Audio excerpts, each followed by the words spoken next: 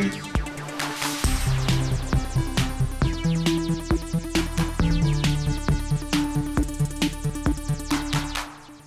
everyone, welcome to GameFace, episode 376 on Sifted Games at Sifted.net. I'm Shane Satterfield. I'm the founder of Sifted. And before we get going today, I want to deliver a special message to our subscribers and our patrons because right now we're going through some stuff, like some big time stuff. I've kind of kept it under the hood here over the last 8 or 9 days. I didn't want to raise any alarms more than I need to, but things have gotten to the point where I need to kind of mention what's been going on. So some of you guys may have noticed, and we've had an article pinned to the top of our website for the last week, basically, telling you guys if you're having problems with your accounts, let us know, and we'll try to save your accounts, because a lot of you guys, your payments haven't been going through if you're on our old subscription system on Sifted.net. And the reason that has happened is because our credit card processor has been suspending our account because hackers have been hacking our website. And I don't want to go into too much detail on what's going on. All I'm going to say is that they're not after your information. You guys aren't in any danger at all. They're not trying to get... Also, by the way, your information is not even on our servers, so they couldn't get it if they wanted to. However, what they're doing is they're using our credit card processor for fraud. And we have been in a scramble mode. The people who are doing this are very, very good. We have 3 site engineers working on this right now, trying to stop the attacks, and we haven't been able to stop them. We just had another one this morning. And so we're in extreme danger right now. You can hear in my voice, I'm starting to get a little emotional. So what's happened is this hacker, is running stolen credit cards through our credit card processor. And they're running just thousands and thousands of charges, hoping to find one credit card that's still active that they can then go and charge on. So they're charging all these small amounts through our credit card processor. The problem for us is that, one, there's thousands of these charges, and we have to go back and manually refund each one. I literally spent 2 days doing it from the first attack, and we've now had 3. So what's happening is they're making all these false charges. The real problem for us, other than the risk of losing our credit card processor, which is a very big deal, is that if we don't refund all these charges before the credit card companies realize that the cards are stolen and there are illegal charges on those cards, we get what's called a chargeback. And basically they're saying, hey, they charged something illegally through your website, we need that money back, which is fine. We're trying to refund those manually. But there's thousands of them. And some of the website doesn't work as it should to refund this stuff. And some of the stuff won't refund no matter what we do. And we're getting chargebacks for those. So the chargebacks aren't that big a deal because they're $1. And we have the money. We want to give the $1 back anyway. The problem is for each one of those chargebacks, you get a huge fine or fee. And if we're talking about thousands and thousands of charges, and if that fee is $30... you can do the math. It literally could bankrupt us and end Sifted. I haven't talked about this all week because we were trying to figure out solutions. So I guess what I would say is our accounts are down now. So if any of your subscriptions are scheduled to renew over the next week and a half, because we have to jump through a bunch of hoops to get our account reinstated with the credit card processor. We already did that twice, and now we have to do it a third time. They may not even reinstate our account. But if they do, it's going to take around a week. So any of you who have your on-site subscriptions that are coming up over the next week, chances are those payments aren't going to go through. However, if they do put our account up fast enough, I can still save your on-site subscription. But the problem is you have to let me know. There is no way for us to go on the website of our credit card processor and sort by transactions that were denied. So the only way we can save your account on Sifted is if you let us know. And we will do the best that we can to do that. And if not, if you've lost your on-site account, then you're going to have to go to Patreon. Patreon.com/Sifted. That's the only way. And so we could potentially lose thousands and thousands of dollars to these chargeback fees. Another big problem is that we're losing subscribers. Some people have been subscribed to Sifted that aren't even gamers. They're just people that want to support me and have just left their credit card there and we're going to lose all those people. They're never coming back. There are some people who are lapsed that don't use Sifted as much as they used to. They're probably gone forever. It's a complete and utter nightmare. And so I've been working all week while dealing with this stuff. Like, I know we were supposed to launch some new content on last Friday. That's why there was no new content on Friday, because that's when the second carding attack happened. And we worked all weekend to work through that. And then today, another one happens. And we're right back at ground zero again. So I don't even know what to say. Look, I have been transparent with you guys from day one with Sifted. And that's the way it's going to be until the end. And this could very well be the end. I don't know. I can't believe I worked so hard for something and an asshole hacker could take it all away from me. So I don't know what to tell you guys. Like, I'm here. I'm on Sifted. You can DM me at Shane. You can send emails to support@sifted.net. We are here. We're trying to work with you guys to get this stuff sorted out. No one cares about this more than I do, obviously. But I think most importantly for you guys, don't worry. Like, no one was trying to get your information. They were just trying to use our credit card processor to check stolen credit cards so that they could then go and spend exorbitant amounts on those credit cards, basically. And really the messed up part is, in this last attack, the hackers left notes to us in the code that said, "Sorry, Sifted." So anyway, that's what's been going on. I saw a couple of you were salty that we didn't have a show on Friday. That really hurt me, to be honest, with what I'm going through, that you guys would complain about that. But now you know why there wasn't a show on Friday. But anyway, that's what's going on. And with that, here's Matt Kyle. What's up, Matt? I hope your week has been better than mine. Yes, I think it was a lot better. Yeah. Yes. How was your week, in fact? It was good. We did a birthday thing at the movie night group that I go to that we've been trying to do for a very long time, which was to run Explorers, one of my favorite movies from when I was a kid. Mm-hmm. And one of my friends, his stepdad wrote it.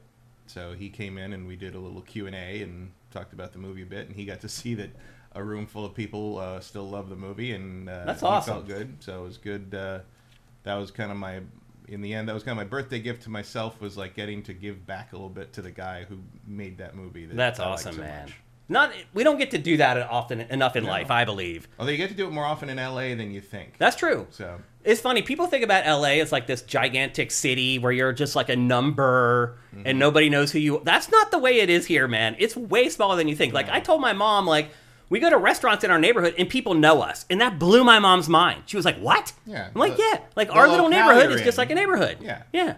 The locale you're in, for sure. It's just, people don't realize that. I remember one year I had some friends, they were here for E3, and there's always that last day when E3 ends on Thursday and everyone's still here on Friday because they don't fly back till Friday night. Mm-hmm. And so I'm like, just come out to the G4 office. Like, come out and hang out and we'll go get lunch and stuff. So they did.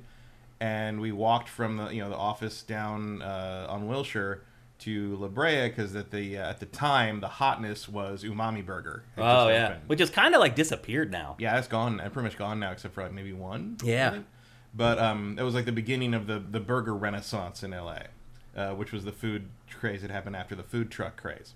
But so we walked down from the office, which was it's like a mile down a kind of a smallish street, like a couple down from Wilshire, and get down to La Brea, and they were like, "Oh my God, there's trees and houses," and I'm like, "Yeah, people live here. Yep. It's a neighborhood. Like, it's very walkable, and there's a pond with turtles in it." And it's like, but they'd only ever been to LAX and downtown. You know, I mean, a lot of people are that way, or they're just LAX and Santa Monica, and they don't go anywhere else. They stay in their hotel and they go to the beach every day, and then they go back to LAX. But they don't know. Like, they thought LA was the airport and a concrete forest, like that's basically it. And like, most of LA is just little warrens of neighborhoods, like off the main roads.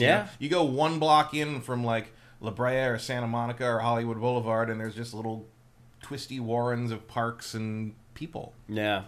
So anyway, LA isn't as big as you think. You should come and visit us, and we'll show you around to our favorite neighborhoods. That also means don't piss anybody off, because you never know when some random dude is like the guy who goes to lunch with Spielberg every Thursday. They know where you live. Yeah, absolutely. So anyway, if you ever come and visit us, let us know. In fact, I've met several sifters who have come to LA to visit, who just dropped me a message. They're like, "Hey, I'm coming into town. Would you be cool meeting up?" Absolutely. Always down to get a beer with any of y'all. If you ever come to LA, just make sure you send me a DM or whatever. Get at me, and we'll make it happen. Let's actually check out chat real quick, because I do want to see what they were saying about... My mic is low. Your mic is low? Okay. We'll bring you up. It looks the same as it's the same as it always is, yeah. But I'm also facing a different direction. That's true. Yeah. I'm facing away from the mic more if I'm looking at the camera. One Supermaster Gamer, thank you for Twitch Prime. Obviously, Twitch Prime matters more now than ever, people. If you're watching or listening to this show, I know we've asked you guys to do this a bunch of times, but we need it more now than ever. Shora F, thank you for Twitch Prime. Toriantil says, nothing wrong with Matt's mic. Weird. Okay, getting mixed messages there. Legacy, if I sub on YouTube and the payment reach you without any issues. Yeah, I mean, we get paid totally. You can subscribe, but I'm just saying this. It's not the best way to pay. You're kind of getting ripped off on YouTube, like for $1 or $2 per month. They don't give us enough flexibility to offer the same packages that we do on Patreon. So, unfortunately, you're generally paying about $1 more per month if you join us on YouTube. But, you know, we appreciate any way that you can help us out. Link's so good, some people just suck. Yeah. I mean, the fact that the guy or girl, it could be a girl, left a note to us after what he did is disgusting. I know he thought it was like, oh, I'll make him feel better about it. No, that didn't do anything at all. I mean, I think it's really a thing where it's like you find a website that has that vulnerability, you keep using it until it goes away. Well, that's what he's doing. And, and clearly knows what he's doing is wrong. Oh, yeah. And feels a little bad about it, but he's like, he doesn't care. That's his business. Yeah, exactly. So. That is shutting down mine. Yep. Hello, my one dude. Thank you for Twitch Prime. Link's so good. Thank you for Twitch Prime. Toast9, thank you for Twitch Prime. Commander Fett, thank you. I feel like Toast9 subscribes every week. Time moves so fast. Yeah.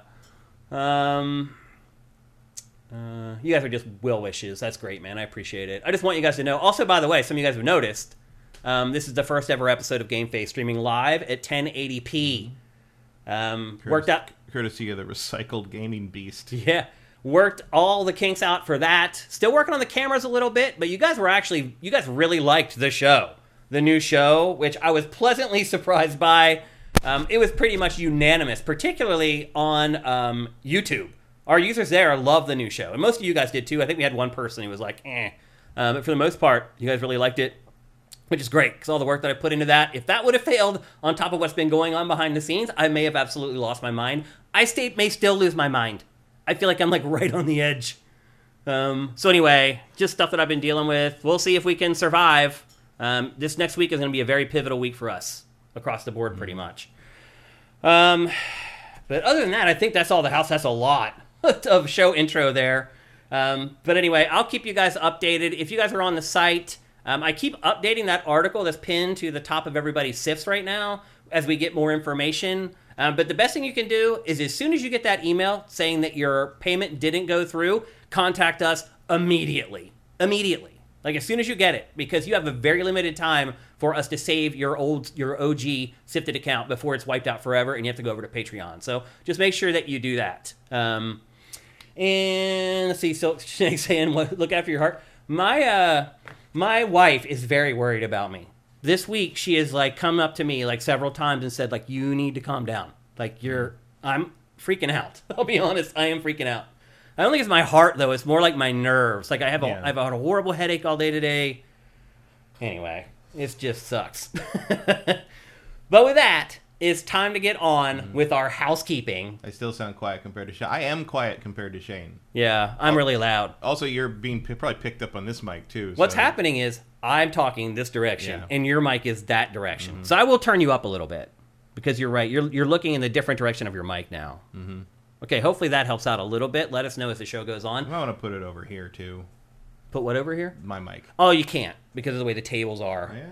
Oh, yeah, there's a wall. Yeah, there's a wall there, unfortunately. Anyway, we're working on all this stuff. This is only our second episode with this new setup. We'll get it all figured out pretty soon. You turn it around.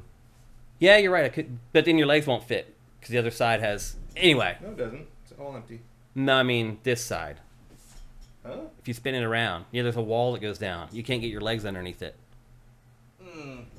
Anyway, yeah. I've got it all under control, man. Believe me. I know what we can and can't do. I'm working on it.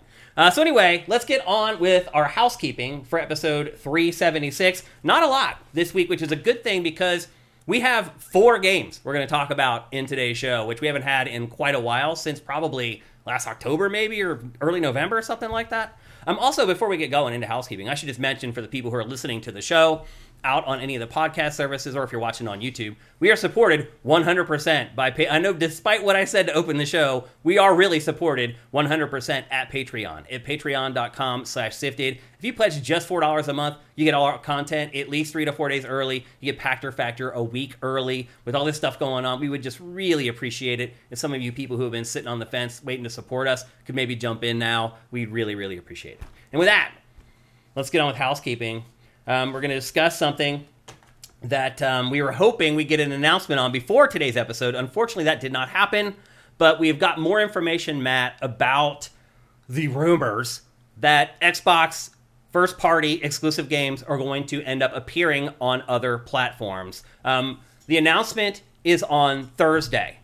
They're doing, so Xbox launched this podcast thingy a while ago. I guess they're going to make all the announcements on the podcast show. But we'll know the actual details on Thursday. But stuff has already started to leak out. And some of this information actually comes via The Verge, which is a sister website of Polygon, which is a little weird that The Verge got this information and Polygon did not. But anyway, this comes from The Verge. And the first information that we've got is that there are 3 games that are targeted for other platforms right now. The first one is Hi-Fi Rush. We talked about this last week, how it's a great candidate because it's a smaller game. It's a really, really good game. It was a Game of the Year candidate for some people. But it's also smaller and one that I don't think is going to move a lot of consoles or really sell Game Pass subscriptions. So I think we both kind of agreed, like, hey, if you're going to put some of your exclusive games on other platforms, this is probably a good choice. Would you agree with that, Matt? Yeah. And, like, you know, it's one of those games that should probably be exposed to as many people as you can. Yeah. And then another game... Honestly, they have very little in their exclusive stable that's going to move hardware. Like, that's part of the problem. That's a good point, actually, Matt.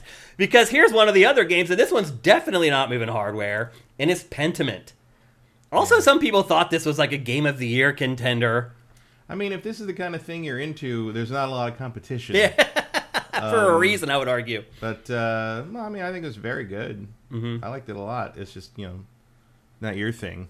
No, but, definitely not. Yeah. I mean, I appreciated it and understood why some people really liked it, but it wasn't my thing. I see Squishy Muffin says, B-roll looking sharp. Everybody enjoying that 1080p for the very first time for our live stream, which is great. It's good to see that you guys can see a difference. Good that you started it with Pentiment. Yeah, something that really pushes it.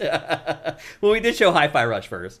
And then the third game that is rumored to be on the block to be distributed to other platforms is Sea of Thieves. And this game is so damn old, like it's way beyond its expiration date to drive sales of anything.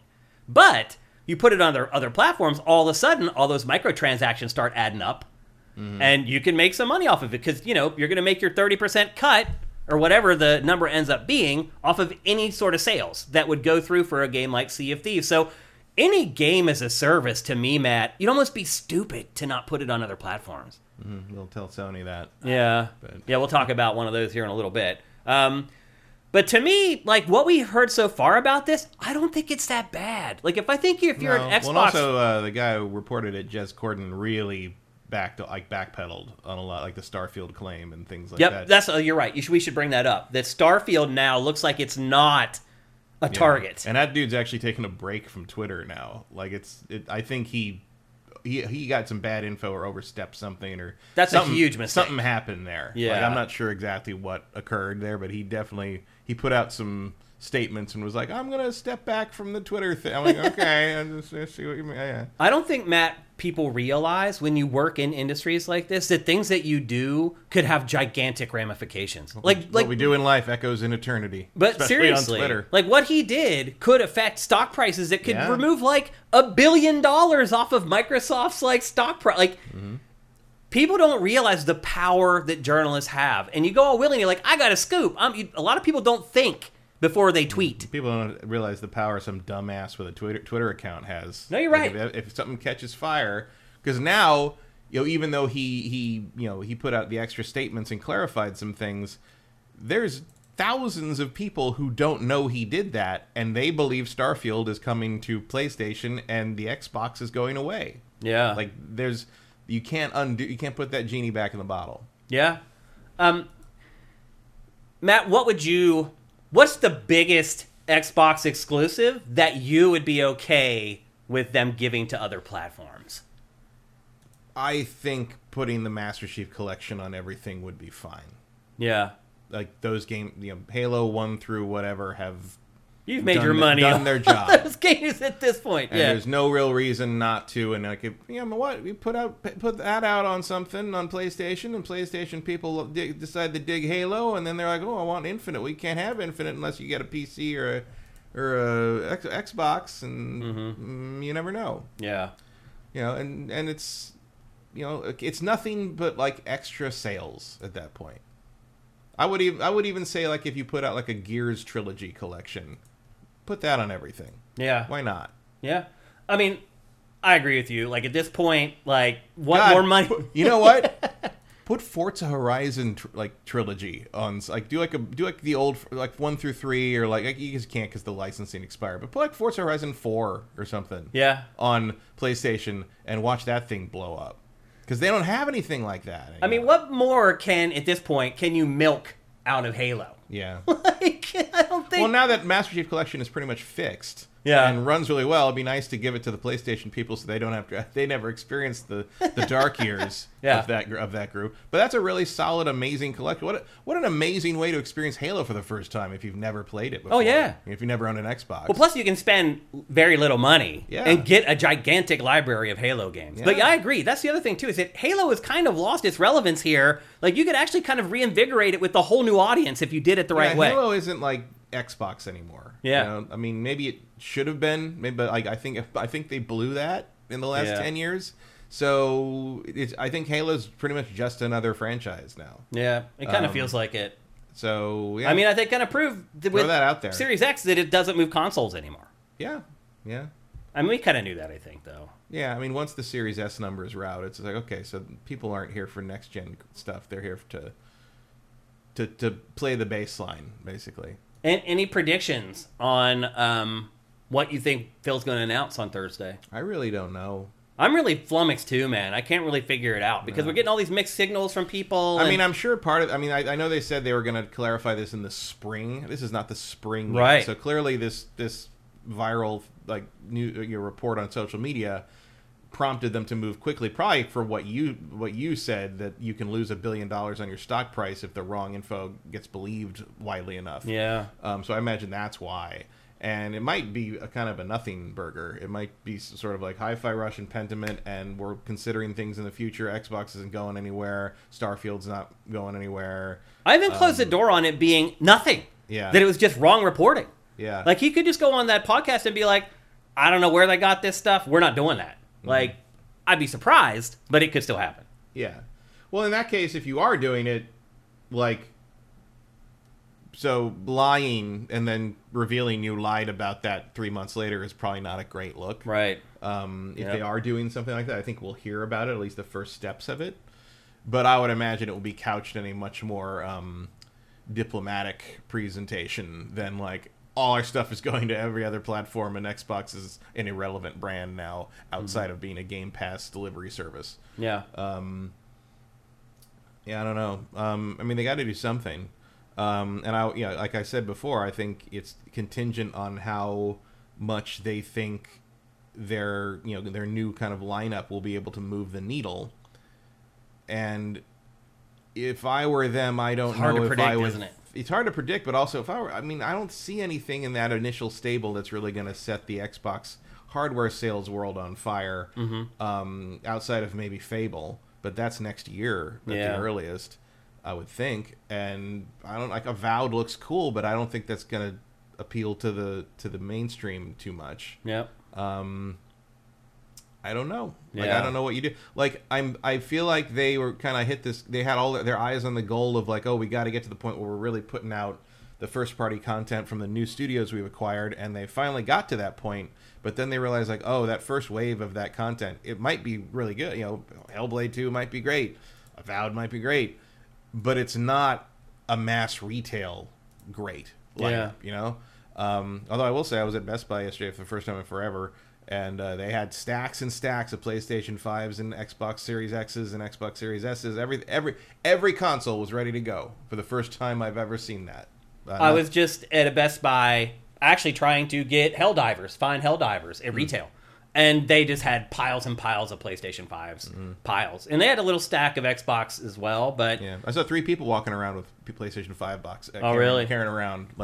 So people are buying them. No, for sure. Sure. Yeah. So it'll be interesting. We only have to wait until Thursday to find out exactly what's going on with this. As always, it will be curated to Sifted. You guys will be able to check it out as soon as it happens at sifted.net. Provided we're still around on Thursday. Who knows what's going to happen? I hate to say that, but it's kind of true. So, all right, next up on housekeeping, we got some more information on the Switch 2, or is this Super Nintendo Switch? Is that what you're calling it? I insist they should call it the Super Nintendo Switch. We got some more information on that. Not big news, but we did get some information from Reuters, which is pretty much dyed-in-the-wool, legit source. There's a better source than that. That's about as dry as news gets, except for the AP. So. Yep. And the information that we got is that, in fact, the Switch 2 is releasing this year. They didn't commit to a quarter or a month or anything like that.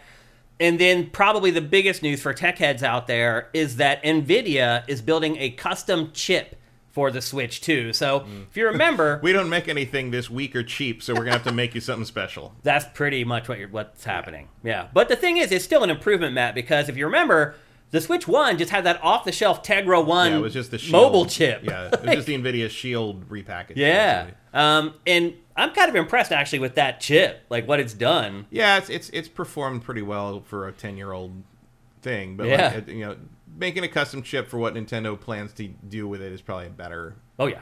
Yeah. It's going to be better in the long run for this system. Bottom line, if you're wondering, this is good news. if they just said, we're just going to use the Tegra 3 chip or whatever, the next evolution of that it's better they're not using off the shelf for this. Yeah, for sure. Although it may increase the price of Switch 2. Might be why they're not going for OLED. That you may be right. That's where I was going. That's where I was headed. So it may increase the price of Switch 2 because, as Matt said, off-the-shelf parts, they're already manufacturing those. You don't have to set up new manufacturing lines. And or honestly, anything. At that point, they were done with the Shield, so it's like, oh, you want these? Yeah, yeah, exactly. So it could increase the price a little bit, but I think it's worth it if we get better performance out of Switch 2. I would totally be fine with that trade-off. Yeah. If it's an extra $25 per unit, I'd pay it. I'll pay for performance. Yeah. I will pay for You can do it. You know what I'm saying. You know what I'm saying. I'll pay for performance. As long as I don't want to pay for gimmicks. Good thing we have these pop filters. Cramming all the stupid gimmicks into the Joy-Cons. I don't like paying for that, but I'll pay for better frame rate. Agreed. Yep. So anyway, just more. It's all adding up now. All the information on Switch 2. We're starting to get a clearer picture of what it's going to be, how powerful it's going to be. Pretty exciting times. We should be learning a lot more pretty soon, honestly. I mean, I would think by end of March, mid-April, we should get something from Nintendo about this, something official. Mm-hmm. Do you think? Yeah, I mean, probably by, I don't know, either March or April. Depends whether they want to kick that off in the old fiscal year to close strong with the investors or new fiscal year to be very exciting. Another good point. Yeah. My bet is they're doing well this quarter, April. Yeah, I don't think they need it. They just actually talked about how they're doing shockingly well, and how the Switch 1 is still their primary business for 2024. Yeah, so you're going to want to split that up. So you have good news and good business and good announcements for the investors in the final financial call. And then barely a month later, get ready for all this new revenue income because the Switch 2 is coming in September or whatever. Mm-hmm. Yeah. That makes the most sense to me. Yeah. If they're, because they're certainly, it's the opposite of where they were with the Switch. Yeah, they weren't there. Coming off the Wii U, they're like, "Oh, there's something good coming." Like everybody, just sit down.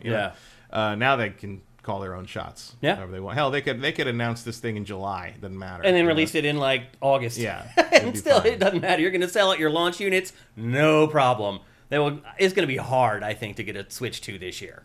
Yeah, I mean, I think it'll be as hard as getting a PS5 was. Yeah, like.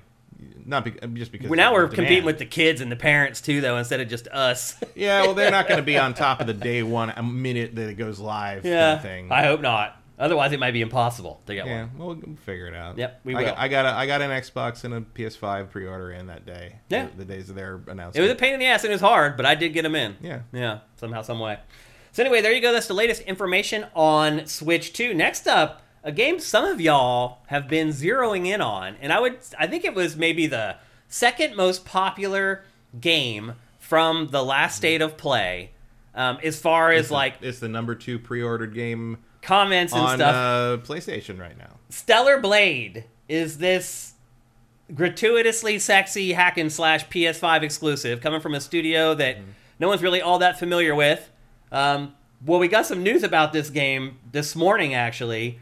The ratings board in Korea has rated this game an AO, Matt, for sex and violence, both. Yeah, well, there's your audience. Oh, I think that This game looks so generic. It really does. I can't even... Like, it looks like somebody put it together out of... It looks like made by AI. Parts of lesser nerds. By the way, if you guys are wondering where our new show intro is, it's not going to be here for a while because I tried to use AI to create our new show open as an experiment, and it was a huge mistake. Yes, that usually is.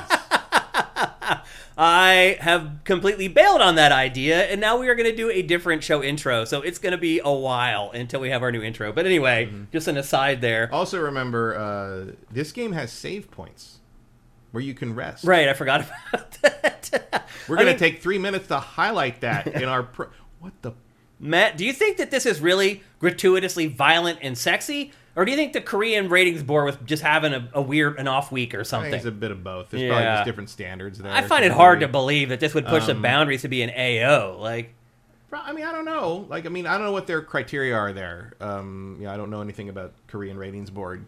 I mean, what kind of violence would you need if, like, hatred was an AO, but like God of War, where you rip a dude's head in half, isn't an AO? Yeah, I don't know. Like, maybe like the cartoonishness versus that maybe. But all she seems to just be fighting monsters, right? Really, more than anything else. It's I don't know. Perplexing to me, but it's intrigued me. But again, this is Korea. What was God of War 2 rated in Korea? Yeah, I don't know. Yeah, so that's a good point. That's a good point. Culturally, it could be different. But anyway, bottom line is, if you're excited for this game, it looks like it's going to push the boundaries a little bit. Well, by Korean ratings board standard. Again, I don't know what that means. Yeah, like, I've seen a lot of Korean cinema. And they are not afraid to push the limit. Yeah. So it's shocking to me, honestly. But anyway, this is a game that a lot of you guys are tracking, and we just want to keep you guys abreast of what's going on. I see what you did there. Exactly. Nice pun. My guess is that if it is an AO, they will cut that stuff out to release it everywhere. Well, the thing is, like, I think this might be one of those things where it's an AO in Korea, but it wouldn't be here. Maybe. Yeah. I think it's like, this feels like a Germany thing, right? You know, where it's like, oh, the blood has to be green or whatever. We'll see what the ESRB says. Unless there's actual explicit sex, you don't get an AO in America. That's it. I don't get it. Because there is no limit on violence. No, definitely not. Not in America, that's for sure. You can't show boobs, though. Look at the main bullet point right here, sitting by the barbecue. You can show a boob if it's covered in blood, but you can't show a boob in America. Yeah, well, that's why you can't. That's why I got an AO, because that vending machine looks so delicious. So anyway, that's Stellar Blade. It is a PlayStation 5 exclusive. It is coming... Dreamcatcher. Go fuck yourself. It is coming this year. It is one of the quote-unquote big PlayStation 5 exclusives for 2024, so we shall see. But that's... Beggars and choosers, as they say. Yep. But that's the latest information on Stellar Blade. And then our last story for housekeeping, I told you we had a short housekeeping today, comes from Capcom. This week, Capcom asked a bunch of its fans if it was interested in reviving some of its old franchises. And Matt, I'm just going to run down these with you, and you tell me whether you think it's a good idea to revive these franchises or not. First up, Okami. I mean, I would like it, but I don't know if it's a good business decision. I think Okami finally did well enough for itself over the course of like 3 re-releases in 2 generations. Yeah, like 15 years of sales. I mean, I love Okami, but it's like... I think it would be a really bad business decision to make Zelda lights are hard sells anyway, and hard to make, and expensive to make, and like I would love to see more Okami. Also, the Okami, the DS spin-off, I didn't like. Okami Den, yeah. Like I'd be into it, but I don't think it's a very good business choice. Yeah, I would love to play another Okami, but that's a tough sell to Gen Z. You're like, oh, this is a Zelda-like with calligraphy. Yeah, I also kind of wonder what it would be, because this does follow like a couple of very well-known Japanese like mythology things, and I'm like, so would you just do a different mythology, or would you, or do you expand on one, which is kind of against the rules? Is it still Amaterasu? Yeah, especially because like like we don't really pick up on it because we're not as versed in the culture, but this is actually a really conservative game, culturally speaking, in Japan. Like this is a very Shinto focused, like kind of. It would be like if somebody made an ultra Catholic game here. Yeah. You know, it's like it'd be weird, like kind of archaic to some people. Be like, oh, I mean, it looks cool. Like you get to play as Saint Peter hacking people's heads off or whatever. You know, like. Yeah. But like, so I don't know. Like the climate might be different now too. Noxatornitis says Gen Z can't play Okami because it's in cursive. That's funny. You know they don't teach cursive anymore. No. In school. They dropped writing in cursive. It's funny because I don't write in cursive anymore, so that works out. It does kind of work out. But I say I would love to play Okami. I think it would be a really dumb decision on Capcom's part to make another Okami. Although, you know, maybe another like a remake, like remaster, like not remaster, but like because I don't know how much further you could push some of those textures. Yeah. But like a full rework of the game might be nice. Or what if they handed it to one of their like smaller imprints, like Grasshopper? Yeah. And let like a smaller studio build a smaller game, maybe then it might work. But like big budget AAA version of Okami, like a Dragon's Dogma 2 approach wouldn't be a good idea. For right? This. Yeah, but maybe something smaller. Mm-hmm. And I think there are a lot of people like us who resonate with the IP who've been playing games a long time. But Gen Z would just be like, "What? What is this crap?" Okay, next up, and I think I know the answer to this one, but Mega Man. What Mega Man? Mega Man, not the spin-offs. Like Mega Man 12? No. No? We don't need this vanilla Mega Man is over. You think so? We're good. If you're not making Mega Man Legends 3 or another Mega Man X, I don't really want to hear about it. They did like 12 of these. And they ran out of ideas on 5. Like we're fine. I don't think you need more Mega Man. Well, this last one you can see was built with polygons, but still played in 2D, and that didn't really seem to do a lot as far as drumming up sales. I mean, I think your next move on this with this franchise is to do. I mean, I don't think 3D looks very good with these, but I would do and going back to full NES level pixel art didn't work, but I would do a Super Nintendo art style Mega Man X sequel. Like that, I think that's your next move. Okay. If you insist on bringing Mega Man back. What about like the spin-offs, the Battle Network stuff? I don't know. I don't know popular. I mean, they just did the Battle Network collection, so I assume they have some idea of what audience is out there for that, so they can make that decision on their own. I don't ever. I played Battle Network 1 and 2, I think, and that was the end of it. And the action-based one, whatever that was, 20 years ago. Right. Network transmission. Right, yeah. There's Mega Man 64, the main thing, remember that? Oh, yeah. Well, that was just Mega Man Legends. Yeah. I like Legends. In fact, I would probably call The Misadventures of Tron-Bonne the best PS1 game. Very clunky. Clunky, but you got it after a while. Yeah. Mega Man Legends 2 was much better about it. And Misadventures of Tron-Bonne is one of the best things Capcom's ever made, which is just a spin-off with the villain, but it's very, very funny and just kind of it's a bunch of weird mini games and a kind of a side story, but it's great. And it's bonkers to me that they haven't made those games available in some kind of like Legends 1, 2, and Tron-Bonne would be like, if you don't do that as a package, that would be my next Mega Man move, is put those out as a package. Yep. Okay, and then Misadventures of Tron-Bonne goes for like $800 now. Wow, I didn't realize that. The Legends games are super valuable. Wow. To check my catalog, my library, and see if I got one of those. You got a sealed Mega Man Legends 2. You might have those overdraft fees covered. No, definitely not. I wish. Slab it, and then you can charge. You can charge $10,000 for no reason. Yeah. And then the final franchise that Capcom brought up with fans is Dead Rising, which is Capcom's zombie game. Does Capcom need another zombie franchise? Capcom certainly doesn't need this zombie franchise. Yeah. Dead Rising. I liked the first one okay. The second one was okay. The third one was a strange way to go, and certainly a weird choice for an Xbox launch title. 4 was kind of a rehab. And again, these games are on really weird, strict timers, and I hate that. And the old ones, like a lot of the bosses are like offensive stereotypes, even for the time. Yeah. Like there was a lot of weird shit in those games, and I don't think it. I don't miss it. I don't miss that franchise at all, honestly. Yeah, I don't need more Dead Rising. I played enough. It's like I got the novelty of it, wore off in like the second one. Yeah, Frank West was done in 2 games, basically. Yeah. He has covered wars, but you should go back to doing that. I forgot that whole angle of him being like a photojournalist. Yeah, it was a whole thing. Like taking like the photos where he got most of your mechanic. fucking XP. Yeah, it's pretty crazy. How do you guys feel about these franchises? Are you guys interested in bringing them back? They didn't mention the one that everybody keeps talking about. Dino Crisis. Yeah. Because I think conveniently they know. But I think if you went and looked at the form, most people were like, Dino Crisis. Where the hell is it? Let's see what you guys are saying here. Let's bring you guys into the show again. Let's see. I like Star Gladiator. We got to talk about Star Gladiator. Yeah, that's the first person to mention Star Gladiator in 20 years. Farrowdoll says Darkstalkers or Leave Me Alone. Yeah, well, now that Ono's gone, I don't think that's ever going to happen. Yeah. Actually, the Retro Modern Gamer says that they did mention Dino Crisis. I must have missed that in the story that I read. Yeah. Mike's Q, thank you for Twitch Prime, brother. Fellow Central Pennsylvanian. Barry Lomax says Dead Rising was lightning in a bottle. Yeah, it kind of was. It was kind of this cool concept, and then it's like when I finished the game, I was like, I'm good.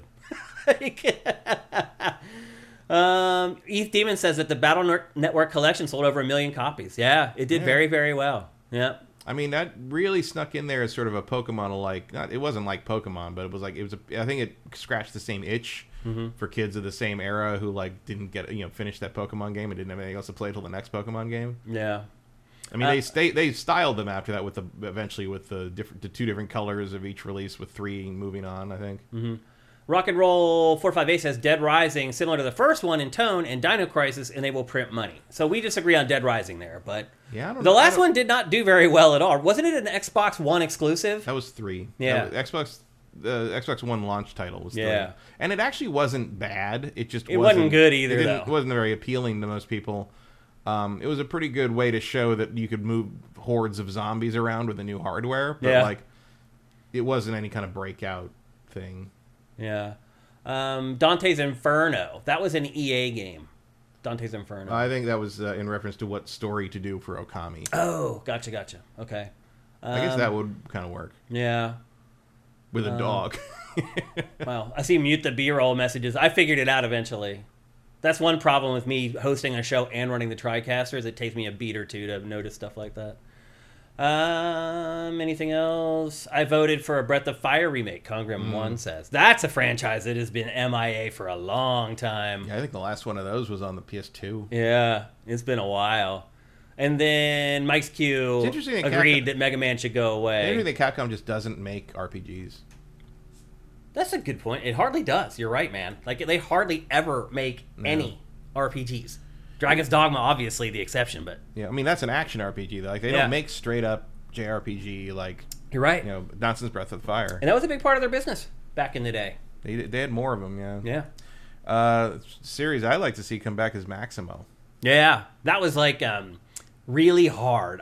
Very hard. But you know what? That might appeal to a group of people now that it didn't before. Man, take Maximo and make a Dark Souls game with it. Right. Bingo. Done. Give it the Ghosts and Goblins sort of references here and there. Done. It would do well. Yeah, for sure. They might. We'll see. But anyway, if you're a Capcom fan, those are kind of your options that are on the table. Of all of those, which one do you think is most likely for Capcom to revive? I think Dino Crisis. Me too. Because it's just the one that everybody asks for. Yeah. Constantly. Dinosaurs are still hot. They'll never get... Everyone likes dinosaurs. There's a new 4-year-old kid every day. Yeah, dinosaurs never go out of style. So yeah. I would agree with that. Probably Dino Crisis. And that's going to do it for our housekeeping. I told you it's going to be shorter today because we got games to get to. But before we do that, here is a word from our sponsor, the awesome LS Cream. LS Cream is a fine cream liqueur created by fellow gamer and sifter Stevens Charles. It's inspired by an ancestral recipe from Haiti called Cray Mass, and a double gold winner for its original taste at the New York Wine and Spirit International Competition. LS Cream can be enjoyed on the rocks or as a mixer for drinks with its rich blend of fresh cream and neutral grain spirits with notes of coconut, vanilla, cinnamon, and nutmeg. It's great in coffee or to make espresso martinis. To learn more, discover amazing drink recipes, or to track down your own bottle using a handy store locator, head to creamls.com/sifted. That's creamls.com/sifted. That's right. Get your cream-ass ass to creamls.com/sifted. And head over there. There's awesome drink recipes. All those drinks that you see in that ad, you can make them very easy. I know they look crazy complicated. They're not that complicated. Head on over. Also, by the way, the complicated part is making them look that good. Yeah, that's true. Yeah, but they still taste pretty damn like good. The whipped cream isn't doing the thing. It's, you just mix it up and just chug it. Yeah. Tastes the same. It tastes the same. Yeah. Well, we're 2 days away from Valentine's Day. I know I talked about this last week. Cream LS is a great drink for Valentine's Day. It takes the edge off a little bit if you're going on a first date or you're meeting a girl for the first time or a guy for the first time. Take the edge off with a drink that's not going to make you drunk. Valentine's Day, you are a brave person. Going on a first date on Valentine's Day? I've done it. Bold. I've done it. Just getting the reservation. I mean, at least you're proving you're a resourceful person. Well, I think the thing is for Valentine's Day, people get brave. Because it's like this, a lot of people think the Lonely Hearts Club, I don't want to be a part of that again this year or whatever. And I think it engenders, like, I don't know. I feel like people are more willing to ask people out if Valentine's Day is there. I don't know. I just focus on me. Yeah. It's my day. There's been a couple times in my life, actually, where I was, like, into a girl, and I didn't have the guts to ask her out until Valentine's Day was coming up. And then I asked her out. So I never did that. No? I was always just like, it's my birthday. Who cares about the Hallmark holiday? How do you like having your birthday on Valentine's Day? And by the way, you guys should probably wish Matt a happy birthday right now. I like it. Like, it's a holiday, and it's notable, and everybody knows it, and everybody remembers the day, but it's not a holiday that anyone cares about enough to, like, overshadow my birthday. Like, no one's going to pick Valentine's Day over me most of the time, right? Mm-hmm. So yeah, I think it works. It's just the right level of, it's not like having to explain what, like, being born on Arbor Day is like that doesn't get you anything. No, that's definitely not going to get you anywhere. But that's funny, dude. It's good. My whole life, you tell a girl that when my birthday is, she's like, "Oh, Valentine's baby." I'm like, every time. Like, it works every time. Yeah. So anyway, that's all it does. Doesn't get me any further than that. But it's just like, it's fine. Yeah, anyway, everyone's wishing you a happy birthday, Matt, in the chat, which is awesome. Not surprised by that at all. Happy birthday, my brother. Thank you. And I hope you have an awesome day. And, are you going out on Valentine's Day at all? I know, no. Not happening. Not in this town. Are you kidding? It is insane, man. Like, this town shuts down on Valentine's Day. It's the worst traffic day in LA of the year. Period. Every year. Yeah. Without a doubt. Worse than any other holiday. It's like, really I don't crazy. Forget going out for dinner. I don't go out at all. Yeah, I don't leave. You don't go anywhere. I sit and, like, look on my deck and look at the traffic. Like, that's why I have the party, like, on the weekend before it over, because it's like, I'm not going to ask anybody to drive out to my house on, like, Valentine's Day. Like, especially during a work. So it's a work day. It's middle of the week, and now you got to leave work and drive all the way across LA to get to my house. Yeah. And, like, in Valentine's Day traffic at dinner time, it's like, no one needs to do that. No thanks. So. Yep. Well, I hope you guys do have an awesome Valentine's Day, and if you don't have a significant other, I hope that you find one. But Cream LS Cream is a good way to grease the wheels on any Valentine's date, even if you're with your significant other, just going out for a good time, to have a good dinner or something like that. It's much easier to do in other places. Like, when I lived in central Pennsylvania, Valentine's Day wasn't a problem. It was like any other day. Up north. Even up in San Francisco back in the day, it wasn't that. But now it probably is. It probably is, It's probably bad. Yep. So anyway, go to creamls.com/sifted. You can figure out where to buy it online there. You can figure out stores that are local to you where you can pick it up. Support LS Cream. They support us. And with that, it's time to kick off GameFace 376 proper. Someone also mentioned Lost Planet. That's another one I'm surprised they haven't repackaged somehow. That was another one where I played the first game, and I was like, okay, that's kind of cool. And then the second one, not quite as good, and I kind of lost interest in it. Well, the second one, they started forcing co-op into it. And the third one, it was almost a Dead Space situation. All over again, yeah. Like, no, this wasn't why that first one was good. Yeah, and why people cared. The third one, you basically had to play with somebody else or it didn't work right. Sort of like Resident Evil 5. Yeah. And it was just like, that was that weird period they had where, like, everything had to have an online component or or they were afraid people were going to sell it back to GameStop. Yeah. Now they pray. Now you can't find a GameStop, so you're fine. Exactly. Yep. So anyway, we're going to kick off the show proper today with Final Fantasy VII Rebirth. As you know, there was a state of play just for this game. It was happening basically during GameFace last week. Yeah. And then the big announcement, as we also talked about on last week's show, is that they shadow dropped a demo of Final Fantasy VII Rebirth. Now, full disclosure, I have review code for this game already. So I had to be the opposite of Suicide Squad. Yeah. So I ended up playing the demo anyway because I wasn't sure where the demo was placed in the game. Feels like the demo is pretty early, but not the super beginning. early. Yeah. So anyway, I am playing the final version of the game, but I also played this demo. I'm assuming a lot of you guys downloaded and played it as well. Matt did as well. We finally got our hands on this game. Matt, what are your sort of top level opinions on this game? Yep, that's another one of these. It's very similar to the last one, like as it should be. You know, there's still a lot of shimmying. The combat system seems pretty unchanged. It's gorgeous. It is pretty. The music's great. Yes, it is. The voice acting is better. Like there's a lot less anime grunting, and there's still some. There's some, but it feels a lot more naturalistic. Cloud feels like he controls a little smoother. Like he's not quite as stop and go and herky jerky, especially when you try to slice some boxes. It doesn't feel like you have to stop while he puts the sword away quite so much. Like it gets you back on track quicker. So a little quality of life things like that. What is up with the deep knee bends? That's just something he does. I know, it's just so weird. He did it in the original too. I think someone just thought the little chibi character model looked funny doing that. Yeah, it's so funny that they brought it into these and modern Sephiroth's like, games. don't. Yeah, what are you doing? Credit where credit's due. Like they do a good job. The demo is the flashback to Nibelheim when where Sephiroth goes crazy and the one mission that Cloud went on with him. He's telling the story to everybody else once they've gotten out of Midgar after the end of the last game.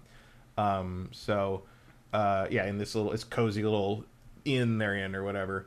And it's actually pretty funny because periodically it'll get interrupted by one of the characters and like they're like, wait, this happened? He's like, yeah, I'm getting to that. Hang on. Yeah.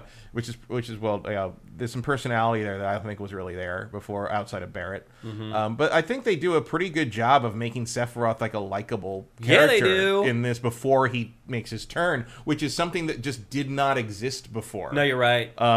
Like you understand why he's kind of hero worshipped by all these people. He's got like a sense of humor and he's kind of got the stoic badass thing, but he knows when to like when they get back, because the town they're going back to is Nibelheim. It's Cloud's hometown, and like they come back in and everybody sees Cloud as sort of this returning hero thing, and Sephiroth's just like, consider yourself off duty until sundown, and like kind of grins at him because he knows he wants to go poke around and see his people he grew up with. And like he's a human for the first time. Like Sephiroth has always been sort of this like weird ass like villain with wings and a choir backing him up, and now it's sort of it's like, oh, okay, I see why like kind of one of the fundamental. This is a funny scene though, because when he gets to the end of the water tower here, he sits down, and you want to see like a medium shot of him sitting down in this water tower he used to sit at with Tifa and sort of contemplating his return. But they can't show that because the sword is going to clip through the ground. Right, so it's all these like really close frames of him just looking at things that you can't see from his perspective. And it's like...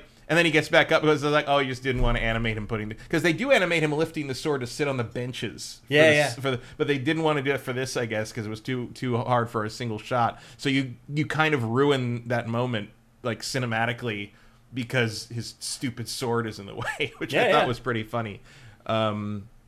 It's one of the prices they pay for bringing this into the hyper real sort of graphical fidelity that they decided to go for this, which is why it's extra funny that sometimes they do the weird anime poses and it just doesn't work. And although they're getting better, like this scene is actually done with a lot of kind of like classic anime martial arts master tropes, and they actually make it work pretty well. They do. That scene actually works pretty well because they are capturing it but not making the guy do things that a normal human doesn't do. I feel like most of the scenes honestly have been improved. It's improved. Tifa is still in her cowboy outfit is still doing a lot of harem anime poses, like that. And like that's the other thing that I really don't like is they're still doing the thing where when they have a little conversation interchanges, they do these shots where like especially Tifa is talking straight to the camera. Yeah. Because you're supposed to be Cloud, or it's supposed to be like, oh, my waifu is talking directly to me. It's like a fan service thing. It's like, just tell the fucking story. Stop it. Like, you're so close to actually competence on this, and you keep doing that and pulling me out of it. It's really dumb. But I do think it's a vast improvement over the original Final Fantasy. In terms of that presentation so far, all, yes. I mean, all the little vignettes and stories that were told in this demo, like meeting his mom for the first time in 2 years. Like, or did he? Right. Like, there's a lot of they're playing. There's a lot of playing with the back, and I couldn't tell if that was because he's glossing over it when he's telling them this, or if that never happened. Because there's a lot of Cloud's backstory that is either a lie on his part or something he was convinced of and doesn't realize isn't true. But then we don't even know how much of that still holds in this because the timeline is different, and it's not a direct retelling of the original game. It's a different version of things, as the end of the previous game showed. Yeah, I mean, we had kind of, of at least keeps it interesting in that regard, I guess.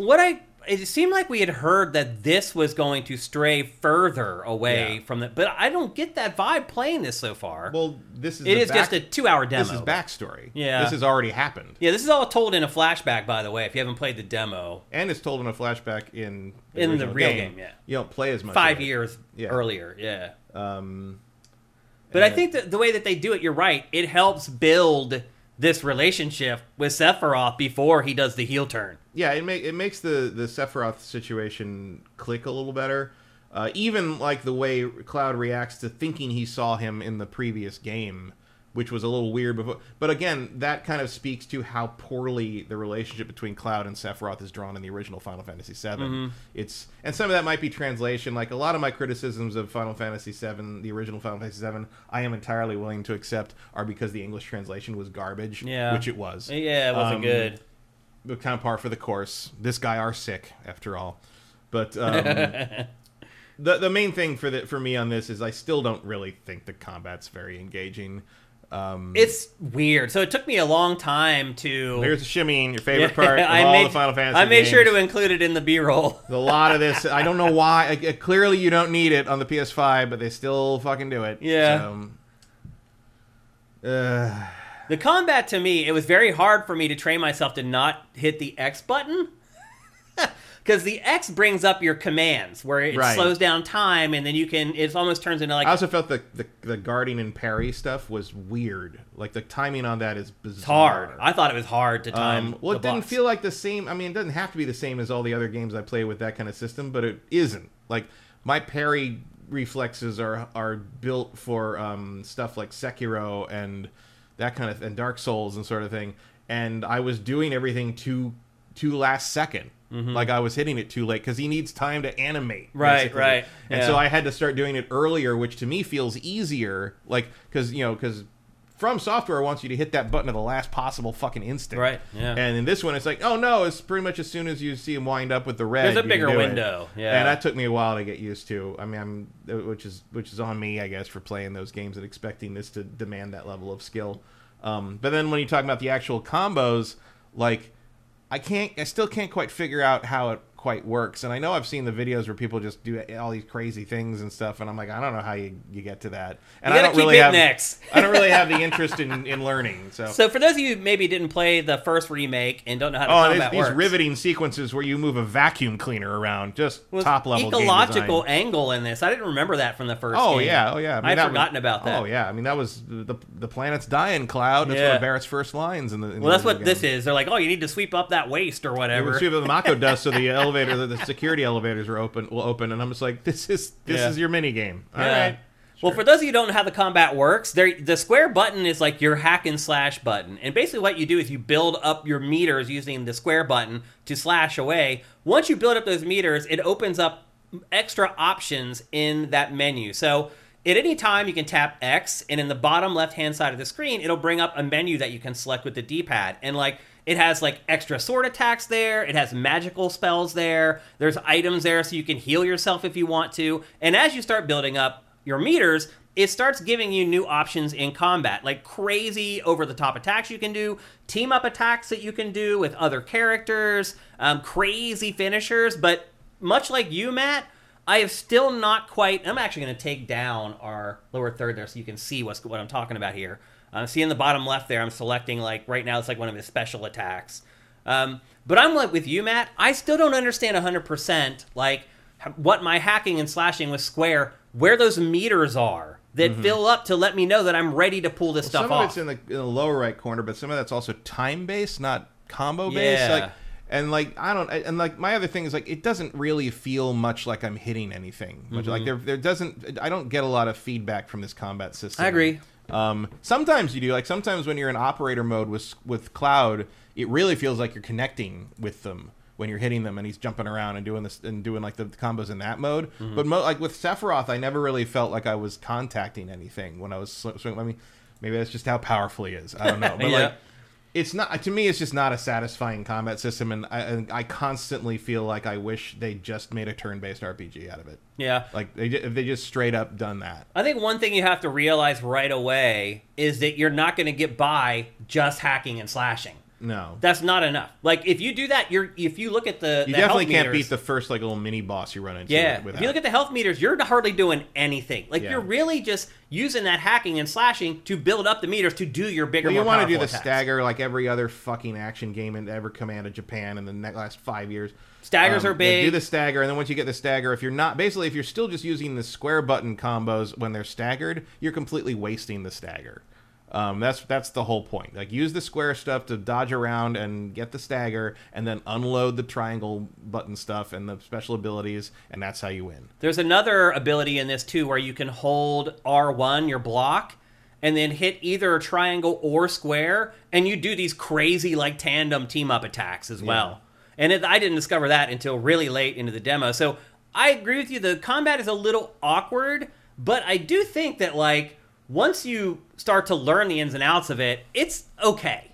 Yeah, I mean, I find it boring. Yeah, and especially because like I don't care about the the enemies are just big bugs and stuff. It feels very. I know that's what Final Fantasy is, but it's like it feels so incongruent with the rest of the game. It's like just these people walking around in these like fucking goth club outfits and farmer outfits, but there's like giant monsters outside the town and they look like they're out of a completely different manga or something. Like none of it really matches up well. Like you definitely have to suspend disbelief. Yeah, and just and there's the bullet sponge problem where it's like this is the first mini boss really run into. Yeah. But it's like, why does this bird take 4 billion hits from a giant sword to die? Like, it's just, I know it's magic and it's fantasy, it's an RPG, but it's just like there's a point at which I just get tired of it. Like, they have to leave the headroom. Halfway through this fight, I'm just like, can I just move on, please? I know what I'm doing to kill it, but I know I'm going to kill it, but I just have to go through this, and it's just like, stop. Well, they have to. The reason there's so many hit points is because they have to leave the headroom for the crazy over-the-top attacks. Right. Like, they have to have hit points for you to take off with those attacks. They take off 2,000 hit points or whatever. But it's just like, that's what it feels so needless to me. It's like, okay, so I get to see Sephiroth do his downward the needless stab part thing, to me but is like, the hacking and slashing part of it. Yeah, well, it's like one or the other. Yeah. And at that point, you're sort of left with like, well, why don't you just make the fucking turn-based combat system it started with? Yeah. Like, just do ATB and, I know there's the classic mode, but it doesn't really work very well. It's not the same. No. Yeah. I don't know. It's just, it's as James Cameron said about Alien 3, it's not how I would have done it. Well, the one thing I will say, and it's hampered by unique. the fact that it's just Kingdom Hearts. But my point is like, it's unique, and I like to try new combat systems every once in a while, but I wouldn't want to have this combat system all the time. No, it's just like, and I find that once every 5 or 6 years is okay. But I really do mean it when I say this is just Kingdom Hearts 3. Yeah. Like, it's real-time combat with needless systems piled on top of it, and you have to navigate a menu in the middle of your fight sometimes. Yeah. And that's just sort of a square thing. I mean, they kind of did that in 16, too, but 16 handled it better, I think. Way better, yeah. Also, I cared what happened in 16. So, yeah. Which helped. I do wonder if the story... Every time I get close to caring about anything that happens in Final Fantasy VII, it just it undermines itself again, and I'm just like, oh, no, I don't. Like, there's a point at which I'm just constantly reminded that this is for, like, 14-year-olds. Yeah. It feels like watching, like, an old cartoon. And I realize that it's not for me in that regard. It's in the same way that I can go back and watch, like, the old 80s Transformers cartoon and be like, this is dumb. Yeah. Like, this is really bad. but I when enjoy I was it because I was 10. Right. And like, when I was in the 5th or 6th grade. Yeah, and if you were 12 when Final Fantasy VII came out, this must be amazing. Yeah. To see all this stuff done up with this kind of budget and fidelity and quality and, like, a 3-game epic adaptation. I mean, that must be amazing. Yeah. But that ain't me. I was 22, and I thought it was dumb then, and I think it's dumb now. But as Matt was saying, the object really is to stagger enemies, to drop them down and then unload. And those abilities I was talking about earlier, those cooperative abilities where you hold the R1, I just saw in the menu they're called synergy abilities. And I honestly think a lot of being good at this, Matt, is being able to keep one of your eyes in that bottom left corner to see when the stuff comes online so you can fire it off. Like, yeah, I mean, there are audio cues for it. But I'm sure there sometimes are. you can't quite hear but it. But it's insane. Even with the music turned off, there's so much crap going on that you're not going to hear a little shing or whatever that is supposed to tell you that you have this attack online or whatever. Maybe after you're 30 or 40 hours in, your brain will start tuning in to hear that sound. But playing this demo for 2 hours, it was just like oblivious to me. Like, I didn't hear it at all. So, and I'm sure you're right. I'm sure there are audio cues. I didn't notice them. So I just kept looking down at that corner to see if new stuff would come online in the menu, and I would just hit X and select it. And that's how I defeated the biggest bosses in the game. I did have fun playing this. And again, the demo's there still. You can still go download it. It's obviously PS5 only because that's the only platform this game is coming to. But it's there. It's a 2-hour demo. And I do wonder if people who don't know much about Final Fantasy VII or didn't play the first remake, like, if they're going to be like... They don't even know this exists. Oh, the demo, you don't think? Probably not. It's not being pushed very hard. It's not, actually. I had to kind of dig to find it. You have to go basically to the game page for this and then pick the demo. Mm-hmm. Like, you have to hit, like, the little, like, ellipses thing. Yeah, I never saw it on the front page thing or anything. Yeah, it never showed up in my dashboard on my PS5. It's for fans. Like, this is all... I mean, the other reason this is the demo... it's the demo because the Nibelheim flashback is famous. It's like a fan... You know, and it ends with Sephiroth doing the famous thing in the turning in the fire, and now he's a villain kind of thing. There's a whole scene with Cloud and Tifa at, like, the windmill. Right, but and he kind of teases that a little bit. This is the second most famous shot in Final Fantasy VII. Oh, yeah. And and we know what the most popular is, and we're not going to spoil that. But you're not going to spoil your 25-year-old game. Spoiler. Work. Would it be crazy if they changed the outcome of that scene? That's a good question. I mean, that's the most obvious. If you're going to do a different world, the obvious thing would be to kill somebody else. Right? Yeah. Right.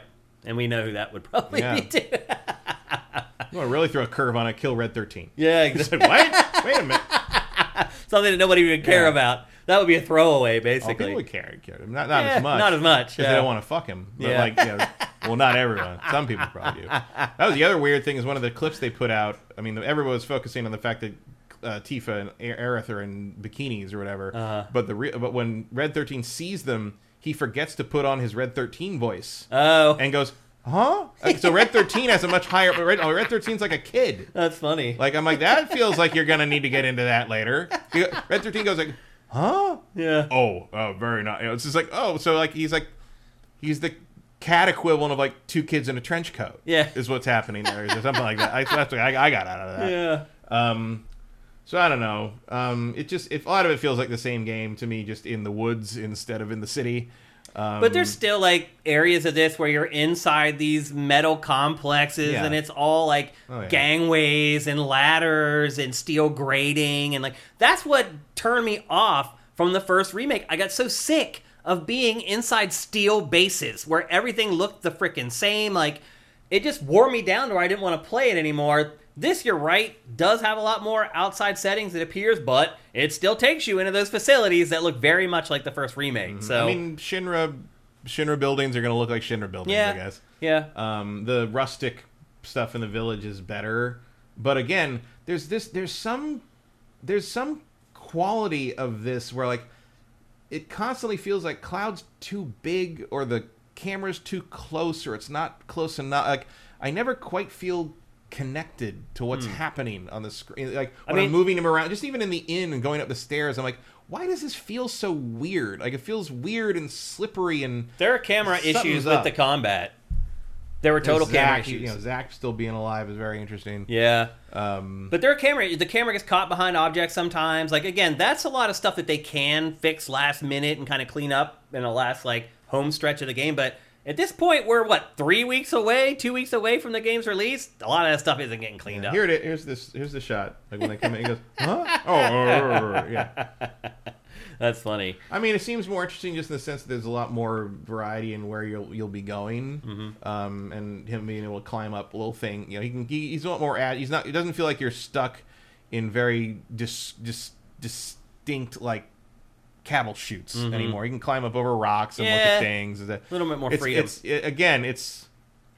But although again, when you get to the village and they're like explore the village, it's all empty. Like there's nothing to explore. There's like 2 treasure chests and some boxes, and everything else just a dead end. And yeah, I was like, what am I supposed to be exploring here? Empty. Like if this was any other game, people be whining about how empty this open world is or whatever. Yeah. But because it's Final Fantasy VII, this is the most brilliant thing ever made. Yeah. So it's. Bleh. I actually enjoyed my time with this. It's a minor improvement over the previous one, I would say, but like I'm not looking forward to this. My big question is like the staying power. Like how much staying power is there actually? Like I don't know. Like I don't know if I'm not going to finish this game. I'll tell you that right now. I will never finish 50 or 60 hours. I will never finish Final Fantasy VII Rebirth. Yeah. Never. Like there's not a chance in hell. Like I can't and imagine. You do go back and play old games and finish them off a good bit. You do go back and play games, but I would never go back and play remake. The first one, no way. No, like why? We'll would see I how far. Do that? I mean, I think I played the first one for maybe like 18 hours or 20 hours or something before I burned out. I think I made it 8 or 9. Like yeah, it was. So I'm just gonna see if I'll make it further in this one. I'm glad I got a head start because it does sound like the game is gigantic. So it's kind of this game that I'm gonna be playing for the next like 2 or 3 weeks. Does the weeks. save on this carry over? On the demo, I don't think it does. Because it looks like you start in the game. Like, I don't even know 100% because I started playing the review build before I played the demo. So I don't even know how that would work, honestly. Yeah, that wouldn't. Because you kind of needed the demo save there first when you boot up the final version, so it creates that hook between the two to connect. So I don't know. Maybe chat knows if it carries over. I don't know. Vincent says if you play through the flashback, you won't have to play it in the full game. Okay. So you do end up saving yourself a couple hours there, which is nice. Yeah. Instead of having to play it all over Unless again. you get to keep the stuff you pick up. I don't know. Yeah, how does that work? I don't know. You know what? I don't care. That is interesting to think about, though, how that's all going to work. But anyway, again, that demo's out there. You guys can all play it for yourselves right now if you have a PlayStation 5. I did enjoy it, but I enjoyed the first remake at first, and then as it wore on, I enjoyed it less and less. So we'll see if that happens with this one, but I don't know. I fully admit I did enjoy the 2 hours I spent with it, and I thought that it was better than the original Final Fantasy VII. Oh, well, yeah, I guess. I mean, the original Final Fantasy VII, that section's over in like 10 minutes. It is, yeah. So that's a bonus. But it matters, because as you said to start this whole conversation, it builds like this bond with Sephiroth. It's going to make things later on much more difficult. I think the 30 minutes of cinematics that do that, fine. I didn't need the hour and a half of endless hack and slash garbage. The sad truth, though, is that's the way the whole game is going to be. Yeah, I know, which is not like what I want. Even from if it was a Final Fantasy RPG I liked that was being remade, I wouldn't want it to be like that. Like, that's not interesting. I'm so over the character action, like, masturbatory, endless combo shit. Like, I don't know how to express in any other different ways how much I do not want to hack and slash at a thing to make a bar go up so it falls over, and then I can hack and slash and do all the fun stuff. And do more damage to it until that stops, and I have to hack and slash it again to make the bar go back up so I can actually hurt it again. I don't ever want to do that again. Yeah. Ever. Ever, ever, ever. I don't care if it's Final Fantasy or Devil May Cry or Stellar Blade or whatever other, or FromSoft, anything. I'm done with it. No more stagger meters. Stop it. Yeah. Like, it's boring. But that is not going to end. No, it's not, because that's just how it is. I hate to break it to you, but it's not going to end. But good news is that I don't have to play that shit. That's true. So, again, believe me, if we weren't doing this show, I would never touch this thing. You wouldn't play it at all? I wouldn't even download the demo. Wow. It's not for me. It's not it's not for me. Yeah. Y'all don't even know why anybody cares what I think about this. It's not for me. Yeah, I think people would know. I can tell you what. I can give you my fucking day of Final Fantasy art show review right now. I fucking hate it. I fucking hate this. I would probably watch the movie just to see their... I'm interested in how they take what was basically a rudimentary cartoon in 1997 with characters that have no hands or faces and translate it into a hyper-real cinematic experience. Like, that's interesting to me just as a creative exercise. Yeah. I don't necessarily like what they do with it a lot of the time, but I think that's interesting, even just from a perspective like, is that what was supposed to be happening in that scene back then? That I couldn't tell what those little like movements four polygon character models were trying to do. You know, like that's interesting to me. Yeah. But I don't want to play it. Like, I would maybe watch somebody play it. You know. Yeah. Yeah. But I also don't want to watch a stream because I don't care about a stranger. If I had a friend who was really good at it, who could get through it in like a timely manner, and I could just sit and watch it, I might do that. Yeah, I'm sure you can find somebody on YouTube that'll. Yeah, I'll just watch the cutscenes on YouTube. Is probably what I'll end up doing. Well, the other thing, Matt, is that the first like hour of this demo, I think there's like one combat section that lasts for like 5 minutes, and the rest is just sitting and just watching cinematics. For the first like hour. Yeah, a good chunk of it is well, I mean, it's not just that. I mean, a lot of it's wandering around, but there's no fighting. Yeah. I would say there's about 20 to 30 minutes of cinematic, 20 to 30 minutes of wandering, and then 5 minutes of combat. No, more like an hour of combat. I mean, in the first hour. Oh, in the first hour? Yeah, I mean, you don't fight anything. The second hour is almost all combat, really. Yeah. Once they let you loose on the mountain, it's just and Sephiroth's like, okay, Cloud, go hit things. Like, yeah. Because that first fight at the very beginning, and then you lose, and Sephiroth just does it himself, which is fine. Yeah. It's a little moment to show how powerful he is. Yeah.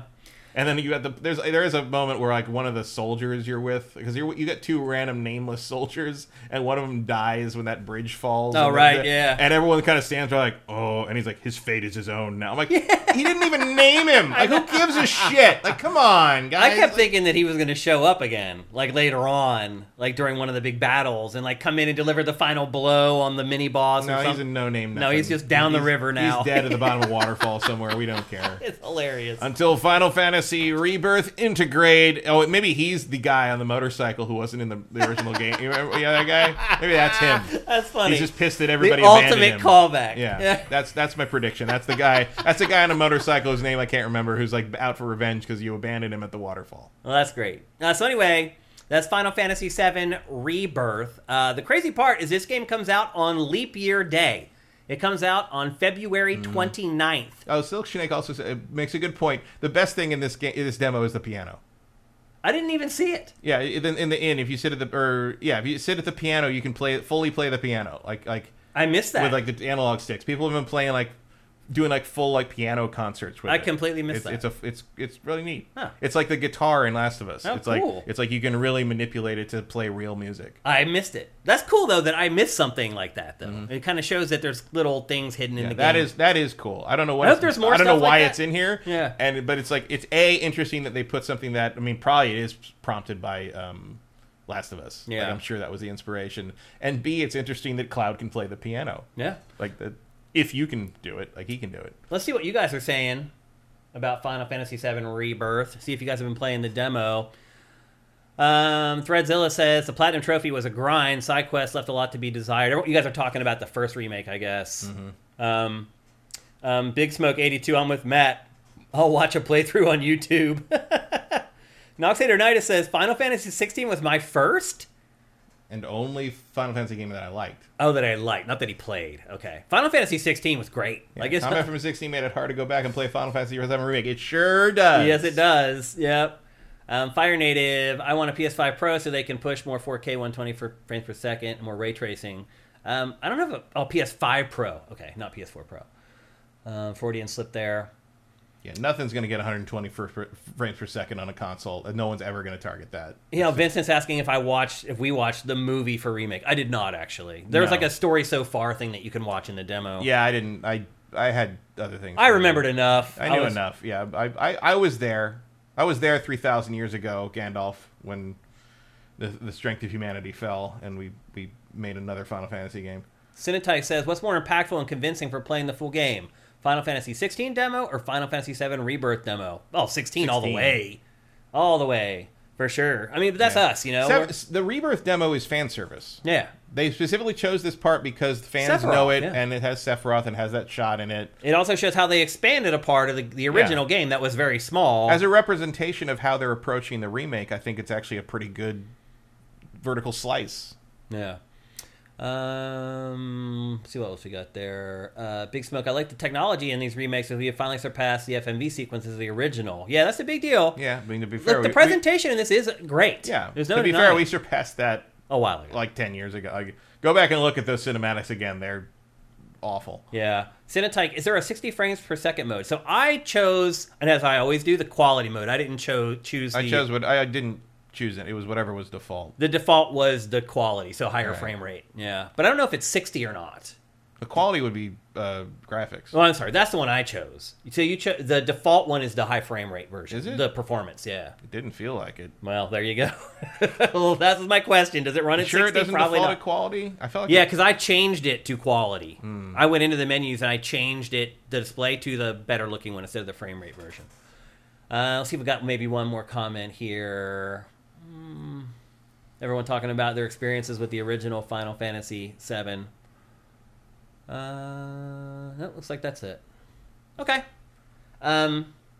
Again, this game comes out on Leap Year Day, February 29th.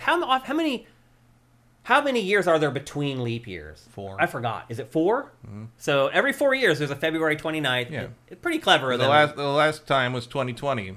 Oh, really? It was a leap year, and the Chiefs beat the 49ers. Oh, wow. And Trump was running against Biden in an election. It's all repeating. And the world shut down in March. What's going to happen? Yeah, nothing's going to happen, man. So anyway, there you go. This Final Fantasy VII Rebirth. Again, a PlayStation 5 exclusive. I think eventually it'll probably come to PC, maybe Xbox eventually. It seems like Square usually assigns like a 6-month exclusivity period with PlayStation. Yeah, usually. what did Integrate or whatever that was? Yeah. Came to PC or whatever? I think it did. Or was it just the regular remake? I think it may have just been the base game. I'm not sure. I think Integrate may have remained an exclusive. Is it? Yeah. I also if you I'm not 100% until I think the 28th, if you get the twin pack of this on PlayStation, the $89.99 one, you get remake Integrate or whatever it is for free. Mm-hmm. After that, it goes up to like $140 for the pack or something. Right. Yeah. That's a pretty damn good deal if you don't have it. You know, yeah, for sure. Yep. And we'll be covering this. I don't know if I'm allowed to say when the embargo is, but I think I might be able to say that we'll cover this in 2 episodes from now. I think that's right. But we'll have it as close to embargo as possible because, again, as I mentioned earlier, I have early review code and I'm playing the full game right now. Okay, let's move on, Matt Kyle. We're going to talk next about a game that seems to be setting the internet ablaze, and I don't know why. That game is Helldivers 2. It is a PlayStation 5 console exclusive, but it's also available for PC. It also has crossplay. It is a game-as-a-service, cooperative, third-person shooter for up to 4 players. And, Matt, probably the easiest way I could describe it, it is the Terminator crossed with Star Wars crossed with Starship Troopers. I don't see any Star Wars in it. Oh, there's the ATSTs. Oh, those are Warhammer. That's it's. So was Warhammer before Star Wars? No, but Warhammer 40K is drawing from sort of the Starship Troopers sort of realm. They're like the capes and the hyper patriotism and the big mech like worrying Titan. Those are all Warhammer 40K. To me, they were Star Wars. Replace Star Wars. Replace Star Wars with Warhammer 40K. That's what it is. It's Terminator, and although actually, Warhammer had ATSTs before Star Wars. Warhammer has 2-legged mechs that stomp around and look much more like the mechs in this. And that was before Star Wars. No, Star Wars was first then. Star Wars didn't invent 2-legged mechs. No, to me it did. Well, it didn't. So, well, what did? That was actually Starship Troopers. The book had mechs. Like they wore power armor mechs in that. But they look like ATSTs? Well, I don't know what they look like. There's a book. Yeah, so this is the first visual representation of a ATST was in Star Wars. You're getting into semantics here. You claimed a thing that's wrong, and I'm correcting you because it's Warhammer is the influence on this, not Star Wars. But you just said Star Wars came before Warhammer. Yeah, but they're not being influenced by Star Wars. How do you know that? Because it's definitely Warhammer meets Starship Troopers. The capes and the hyper-patriotism. But the capes are also in Star Wars. Right, but that's not what they're pulling from. They're pulling from Warhammer. Okay. I think the average person will look at this game and see those walkers and say that's Star Wars. They'll never see the walkers because they won't get to them. Why? Because they're so deep in the upgrade tree. No, you fight against them. Oh, I never fought those synthetics. Oh, this is probably why you're... No, it's not, because I've seen footage of it, and it's still Warhammer. I promise you it's Warhammer, not Star Wars. Whatever. No I Star don't Wars care. in this game. I don't care. I think 8 out of 10 people who watch footage of this will say that came from Star Wars. I will bet you money. Nobody even knows Warhammer has walkers, Matt. Yeah, anyone who played Warhammer knows I think that's what the Imperium The problem, Man Matt, is you uses. think everybody is you. No, Not I know. everybody knows everything that you do. The average person doesn't even know what Warhammer is, Matt. The people who made But they've all Helldivers watched 2 do Star know Wars. what Warhammer is, and that's what the But source Matt, is. what we're doing is we're trying to relate the game to our audience. Our audience also knows what Warhammer is. I didn't. I mean, I know what it is. I didn't know they ever had two-legged walkers. They're Come all on, Matt. four of the games. Come on, man. You know most people are going to associate that with Star Wars. Everyone's seen Star Wars. No, 5% of people has read a Warhammer book or seen it. Everyone's seen these walkers in Star Wars, man. They don't look like Star Wars walkers. Let me roll the B-roll. Actually, I don't even have any of that in our B-roll, unfortunately. But anyway. That's too bad, because the Android stuff is way cooler looking than the bug stuff. But I played more of the Android stuff. I played more of the bug stuff because that was what they were starting with. Yeah. And it seems to railroad you sort of into what the current war is, and the Android war hadn't started when I was playing last weekend. Well, I'll tell you what happened to me. Is like you, I started playing the game, and they force you into the bug Scroll stuff. the chat. What'd you say? Scroll the chat Oh. so we can see what people are saying. So they force you into the bug stuff to start the game. I didn't even realize for a long time that there was the robot stuff to fight. Like, I didn't even know until I started fiddling around on the map. Because, by the way, that interface sucks where you choose your missions from. So I was, like, fiddling around, and I found it. Oh, my God, there's this whole other these other planets that I could go fight on. But here's the thing. Like, usually what I do when I record B-roll for something we're going to talk about on GameFace is I'll record the first hour of me playing, and then I'll go play the game for a bunch of more hours, and then I'll come back and just do pickups. Well, there was no reason to do pickups with this game, because in the first hour of footage, it had everything that I needed. Other than showing that, hey, there's these other robot things that you can fight. But as far as, like, the mechanics, the mission objectives, all that stuff, I covered it all playing the first hour of the game. Yeah, I mean, there are more. I mean, look, the most striking thing about this game to me is how much it is just the first game with a different camera angle. I never played the first one at all. It's all the same. Oh. Like, what you're talking about, the map is right out of the first game. Calling down stuff with the fucking up down A B thing. That was in the first that's game all too? in the first game. Like everything. This is literally just the first game, except instead of playing like a isometric shooter with a twin stick shooter, it plays like Gears of War. That's what it. Platform was the first one for? PlayStation and was it PS1, on PC? OG PlayStation. No, it was PS4.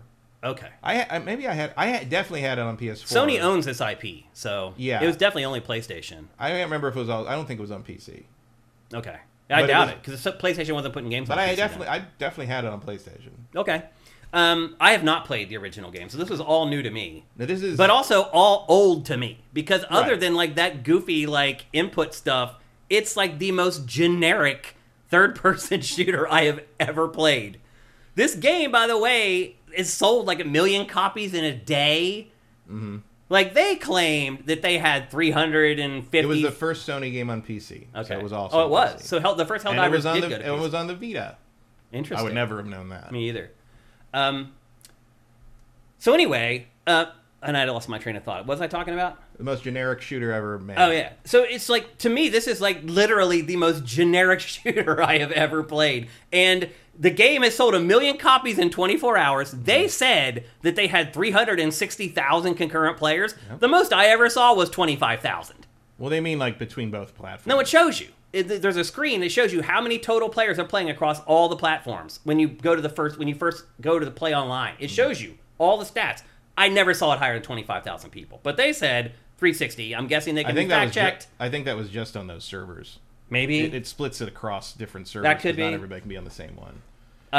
It had something like 120,000 concurrent on Steam over the weekend. Oh, it did? At one point when I looked. You saw that yourself? Yeah. Wow. It did real well. And it's insane. Because I was looking at Suicide Squads, which was 4,700. Yeah. 4,700. Dude, Suicide Squad mops the floor with this fucking game. This game I is like this a lot more than Suicide Squad. Really? Yeah. Why? Because I like the theme better. I like the... But there isn't one. There's there like an isn't. opening cinematic. There's no story after that. Well, yeah, it's shooting bugs and androids. But That's there's it. no story. There's no plot or anything. There's no story. There's no cinematics. There's no anything. No. I mean, theme. Theme. Yeah. But the Like theme setting. But I think Suicide Squad makes a mockery of this game. This is one of the worst games I've played in a while. Oh no, I like this a lot. It's so busted. Like there's so many goofy little stuff like that. Weird glitches where here's this secret, dirty secret, and the first one was like this too. Here's this dirty secret about Helldivers. It's a B-list game. Yeah. It's an absolutely B-list Oh yeah. game. Like this would be $30 on PS2. Well, it's only $40. Right. I mean, it's priced right. It is priced right. But I mean, it's the idea that this is playing in the same pool as Sony's other exclusives is Sony lying to you, basically. Like it is not. It's a quick and dirty. Not quick and dirty. It took them a long time, but it did, dirty. I mean, it did take a lot. It's definitely dirty. It's definitely dirty. And I will say it gets a lot of it depends on which planet you're on. Like my first planet because you can go pretty much anywhere, but you do want to kind of focus on the places where there's the active battle is happening, and that changes as people win. Every time you win a fight, you contribute to the war effort to take over that planet by 0.00001%. Yeah. Huge which is part of the joke. I know that's part of it. It has a little bit of that MechAssault global online thing going on, but it doesn't really matter. No, I mean that's part of the commentary. There is a little bit of political satire here with the fascism and freedom. They use the word democracy every 3 seconds. The fascist bugs. Right. Yeah. I mean it's all tongue in cheek. Funny when but I mean, because that's the Starship Troopers, right? That's the. It's shameless how much it rips off Starship Troopers. I mean, 100%. Shameless. Which is also very specifically the movie, because that's not in. I mean, it is in the Heinlein book is kind of more pro-fascist. The Heinlein book thinks it's a pretty cool idea that everyone should have to serve in the military to get to vote or have a child or things like that. Right. The Paul Verhoeven movie thinks that is stupid, bad. Yeah, and so clearly the point of view of the developers on this is that is also bad, but the society you're part of thinks that's very good, and it's played for laughs for the most part. But it's. So the planet I started on was ice. Mm-hmm. It was ice, so you could fall in water and die. Yeah. And if you were in the cold area, you reloaded slower, which was great. Yeah. So it does actually, and you seem to be on a very toxic world here. So the environmental hazards can change your first impression of this, I think.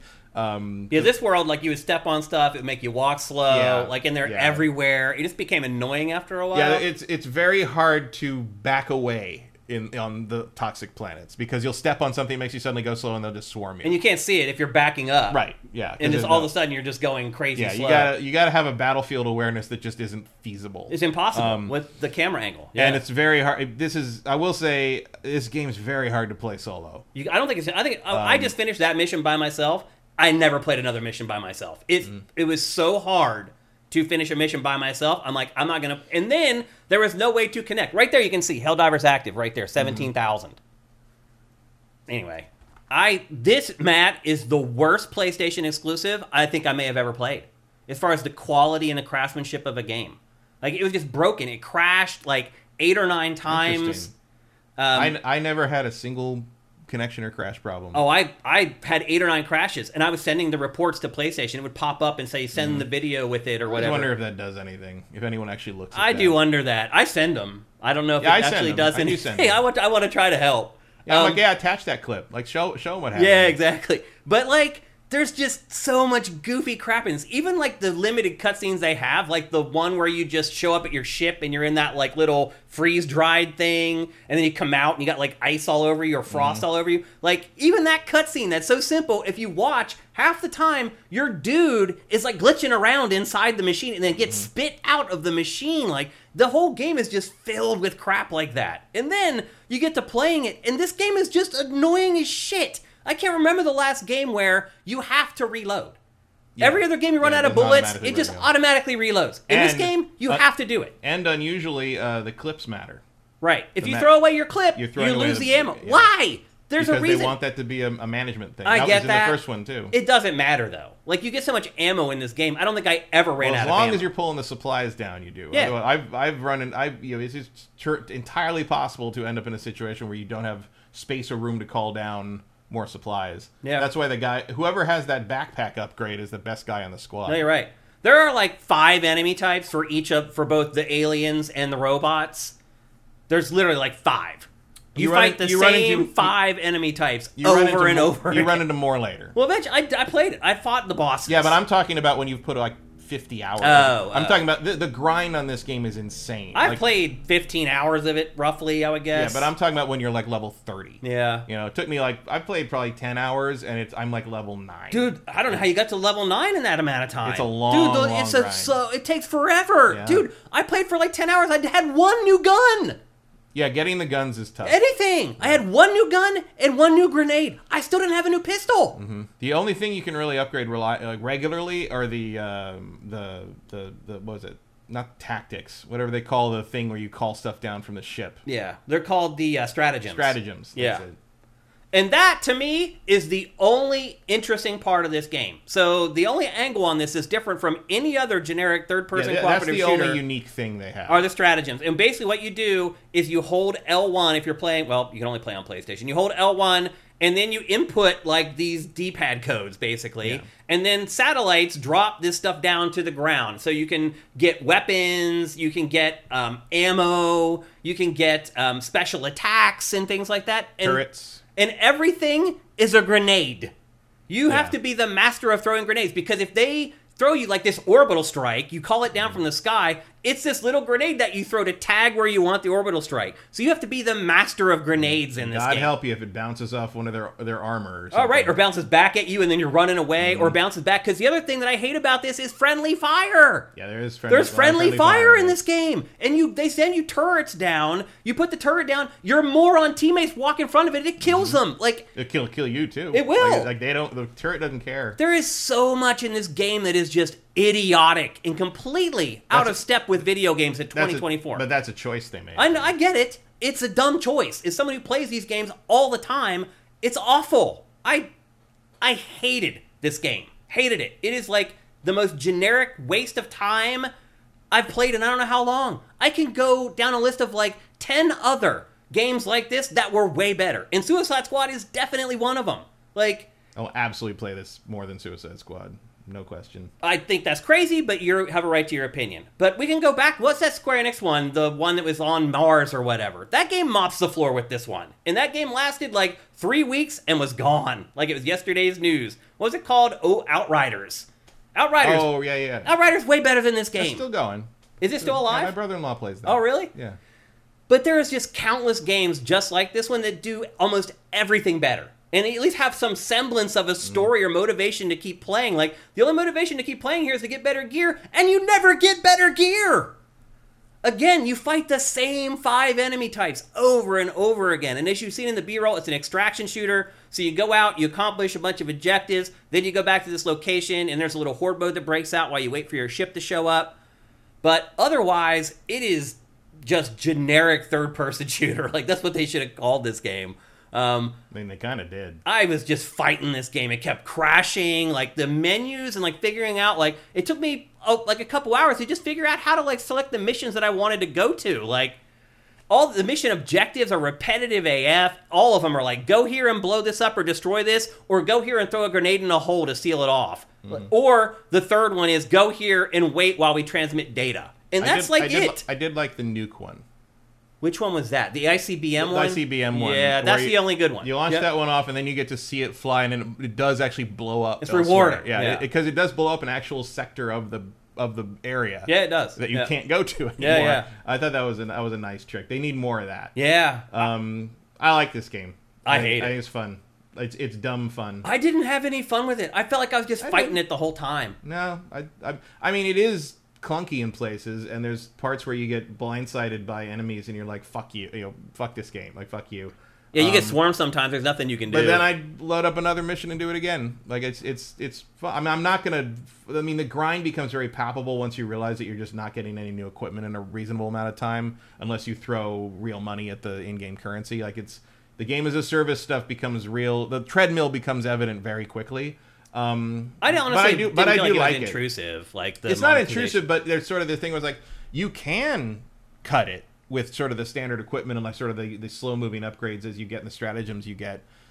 but it sure would be nice to get that shotgun. You know, but like it is actually the other thing I will give it in terms of sort of, I don't know, innovation is not the right word because it's part of the gas stuff, but it's like when you complete successful missions, you get these medals, and the more missions in a group of missions you complete, consecutively, you get more medals for that. And then you can go into the battle pass sort of stuff and choose where to spend the medals to unlock the stuff you want, and after you spend enough in one tier, it unlocks the next tier, and you can skip all the other stuff on that tier you're on and start unlocking stuff on the next tier. And I like that. I think giving you a little more control over what stuff you get first from the battle pass is a nice idea. I mean, Call of Duty does that. Yeah. You can just choose from a whole map. But you know what doesn't? Fortnite. So I think that's... I'd rather play Fortnite than this any day of the week. I would imagine most people would, but like, again, you're running into the issue of like, I mean, look, I do like this game, but it's like, who is this for? And look, it's a hit. It did well. How many of these people are going to be playing next week, though? Dude, right? This is a hit because it's a PlayStation exclusive. That is the reason why. Why. Yes, it is. I mean, partly, but it's a hit. There's not a single glowing review of this game out there. It's averaging like a 6.5 Metacritic. The only reason it sold 1 million copies in a day is because it's a PlayStation exclusive. That's it. That's reductive, and it's the truth. It's not. Sometimes the truth hurts. No, it doesn't hurt because I don't care about PlayStation. But what I do care about is that I'm having fun playing a 6.5 game. I'm not. I wouldn't necessarily disagree with that score, but it's still fun to play to me, and I think a lot of people agree with that. So I do not. I clearly, as somebody, you found your Final Fantasy remake. But I play these games out the ass. I would argue I'm an expert on these games. These are the games I play. This is my wheelhouse as far as a critic is concerned. And this game is shit. Okay. And it just is. Compared to all the other games on the market. And the most popular fighting game is Mortal Kombat 1, and that game's shit compared compared to stuff like Street Fighter and Tekken. No. And the mechanics are considered shit by the fighting game community. It's still a great game. It's very well crafted. This game isn't even well crafted. Now it's who are a you piece telling the of junk. expert that they're wrong? No. Yeah. No. Mortal Kombat is considered equivalent of this to a lot of fighting games. No. It is. But again, okay, to a fighting aficionado, to the average person who plays fighting games, right. No. They like Mortal Kombat 1. And I'm telling you, for an average person who just plays shooters, they seem to like this. No. Yes. It's a PlayStation 5 exclusive, and they're trying to support the PlayStation 5 exclusive. Now who's refusing to hear the truth? Okay. Go on. You want me to say more things that are bad about it? I don't understand. I'm sure you have more to say bad about it. Believe me. I'm just going to say I like this game. I don't necessarily disagree that it's a 6.5 is probably the 6.57-ish in there. Like it's a mediocre game. But see, that would be average. Like for games like this, I've never seen a game of this type have so little content or story or any reason to keep playing. Well, the content is just shooting things. Yeah, that's not good enough. That's like good enough for Call of Duty. That's like 2003. No, Call of Duty has a freaking campaign and a zombies mode and a Warzone and like, dude, you can't. Come on, like this is a piece of crap. This is more interesting to me than Call of Duty. I understand that. You like sci-fi. Yeah. I totally get that. That doesn't mean objectively the game is in the same league as these other games, though. Well, you like it because you like I do too, but you like Starship Troopers, you like Warhammer, you like Star Wars, you like Terminator. I get that. You said it yourself. You like the theme. Mm-hmm. I'm not adverse to the theme. It's still a piece of crap. I don't think it is. Okay, well, I would never recommend somebody buy this game, even at $40. I would not. I think it's mediocre, but I don't think it's a piece of crap. It's not mediocre even, though. The average third-person shooter is better than this. It's not even average. It's below average. What's the average third-person shooter, then? Like the Square Enix game that we talked about, Outriders. I think that's about on par with this. No, remember, it has a whole story and plot. I don't care about the story. I'm talking about just how you play the game. Like, I feel about the same. No, the gunplay in that game feels great. Remember the headshots in that game? You'd, like, lift up and their heads would go pop. Somewhat, yeah, but I think with the androids in this, you got a little bit of that. Not with the bugs. I don't like the. I don't think the gunplay feels very good in this. Like the aiming is weird. Like you can see the reticle how it bounces all over. If you move even a little bit, that's because you're supposed to use that gun stationary. No, they tell you to use every gun standing still, which again is bullcrap. But that gun specifically, you're literally supposed to be prone. I've never used it that way because if you stop, that's the other you die. thing. This game keeps telling you to dive and go prone. No, I don't want to lay on the freaking ground and play a shooter. Like. This game is crap, man. I could go on and on about it. I'm just telling you, if you're into these type of games and you like third-person shooters, I would stay way far away from this one. That's all I'm saying. And I play these games out the ass. And I would say that if you're watching this B-roll and you think that looks fun, you'll probably have fun with it. Yeah. I mean, I'll say this. You can see what it is watching it. Oh, yeah. I mean, it doesn't hide. Oh, yeah. Well, you can watch the B-roll and see how repetitive the game is. I mean, this is all that it is. It is. 100%. This is it. Yep. And the environments also get a little repetitive. Like, there's, like, toxic environment, snow environment, and then, like, spooky woods environment was, like, the third one that I found. Yeah, there's a more forested thing. Yeah, but for the most part, like all the mission, everything looks the same. There's 5 enemy types. I think you get a better visual kick out of the android fights because they're all shooting with the lasers at you. And I stuff. enjoyed the android stuff more than the if you aliens. because they're more interesting enemies. Like also the worlds that they're in aren't all dark and dreary. Like there's actually like daylight in some of them. Right, because they're trying to take over like inhabited worlds. Right. So there's a little more to that. And I do think the bugs get tedious after a while. Not just because they're frustrating. Like they swarm you and they come from this side and that side. It's impossible to set up like a safe like kind of like line of battle with them. Whereas the androids generally come from one direction. And also the androids shoot at you, so you can if you start seeing lasers coming from the side of the screen, you know where they're coming from. It's way. Helpful, yeah. Yeah. Whereas with so if you so none of this was here when I played it. Well, this is a trailer. Oh, this isn't my B-roll. Okay. Because when I played it, the android thing was one sector in the far lower left corner, and there weren't even any planets I could select from. It was hard for me to find it. Like I just kind of stumbled upon it. I was like, "Oh my god, I can fight robots!" Yeah, I mean, I knew that was there, but I couldn't get into a mission there because they were the opening night. The interface is weird. They were just doing. I mean, I'm familiar with it because it's literally the same as the first game. The only differences in this game is that it plays like Gears of War or a third-person shooter instead of Smash TV. That's it. The other thing, too, is like I think they've fixed it now because I played this late again last night at like 1 in, and they literally delivered a patch at midnight. Yeah, there was a patch last night while I was playing Final Fantasy VII. And after that, I managed to be able to connect to games, but otherwise, all weekend long, it was impossible to connect. Like I would try. There was a known problem with that at the time. And I did play some random matchmaking and didn't have a problem with it, but a ton of people were saying on Reddit there was a problem. So there's 2 ways also, you can play. Also, the PC version of this has a kernel-level anti-cheat program that is a security risk. Oh. So I would not buy this on PC. I didn't hear about that, actually. I would have bought it on PC because it looks better on PC. Yeah. But the PC version currently, the anti-cheat thing they use actually installs to the kernel on the OS. So a lot of people are like, I mean, even if nothing happens with it, it's still not safe. Yeah. It's not That's cool. weird. So if you're going to get this, I would say only PS5. Yeah. And then there's a couple ways that you can choose to like launch missions with other players. You can choose quick play, which I hardly ever got to work. Or you can go to the global view of the map where you can like scroll around the globe and you can see people who have started their game. So one angle of this that is kind of cool is that you have your own ship. And if you want to level up your ship, you need to host games. And have people go out in your games. But what I did the most, because I would start a game, nobody would ever join. And the tooltip, by the way, says that's not true. The tooltip says you can upgrade and mess with your ship on anyone else's ship, too. But that I wasn't able to do that. That doesn't seem to work. Yeah, maybe it's just a bug or something. It might be, but just when they introduce you to that console, they say you can access it even on other players' I missed ships. That. And when I didn't go on other players' ships a ton, but the couple times I couldn't access that. I wasn't able to either. So there's 2 ways to Vincent play. says they rolled that patch back this morning. So really, something else is wrong. Oh geez. Well, that sucks because it was connecting better. Like I played from like 12 to like 1:30 in the morning or something like that, and I was able to get games. But the more likely way to get games if you're having problems is go to that global map area and then choose your planet and then choose the mission.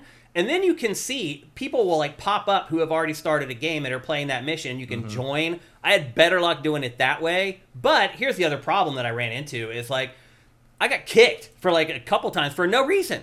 Like we're playing a game. We're waiting. We were waiting for extraction. I'm just standing there and it just kicked me out. I think there's grief in me. They're like, oh, we used you to fight through this whole mission, but you're not getting the rewards. And they booted me right before the dropship came down. I was able to get the dropship and get my stuff. And then another time we were just like halfway through, and I guess that maybe they just wanted their buddy to play or whatever, but they just booted me out for no reason.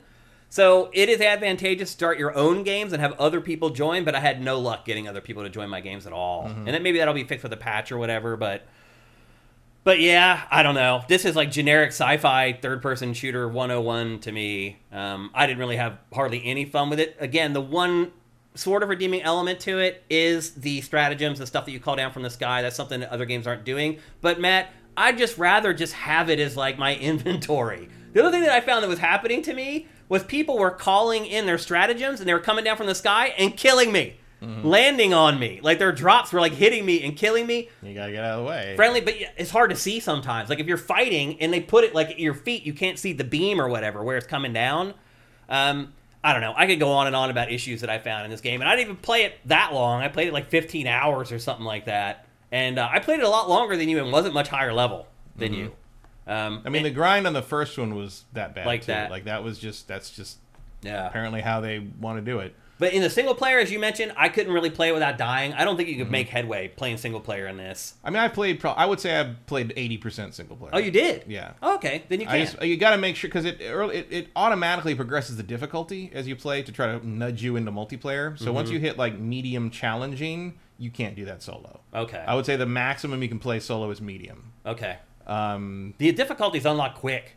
They you do. finish one mission, and they aren't clear about what they're doing. Like, that they're pumping out, because I kept going. I just kept going, and then I did this one mission where I just got crushed. I died in the first firefight. You get 5 redeploys basically, and I died immediately. I hadn't died once in the rest of all the other missions, and all of a sudden they just ran over me, and I'm like, what happened? And I realized that it was up on medium hard difficulty or whatever. So I dropped it down to medium.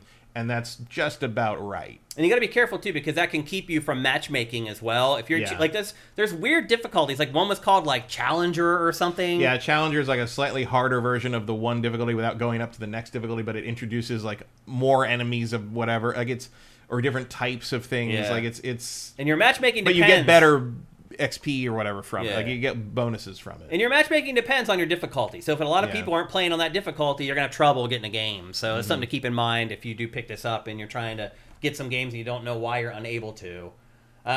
It should really be a little broader in how it matches people up. But then that might be why you're getting kicked too, is they're like, oh, there's Lobie showed up and we don't want him in our... It's like...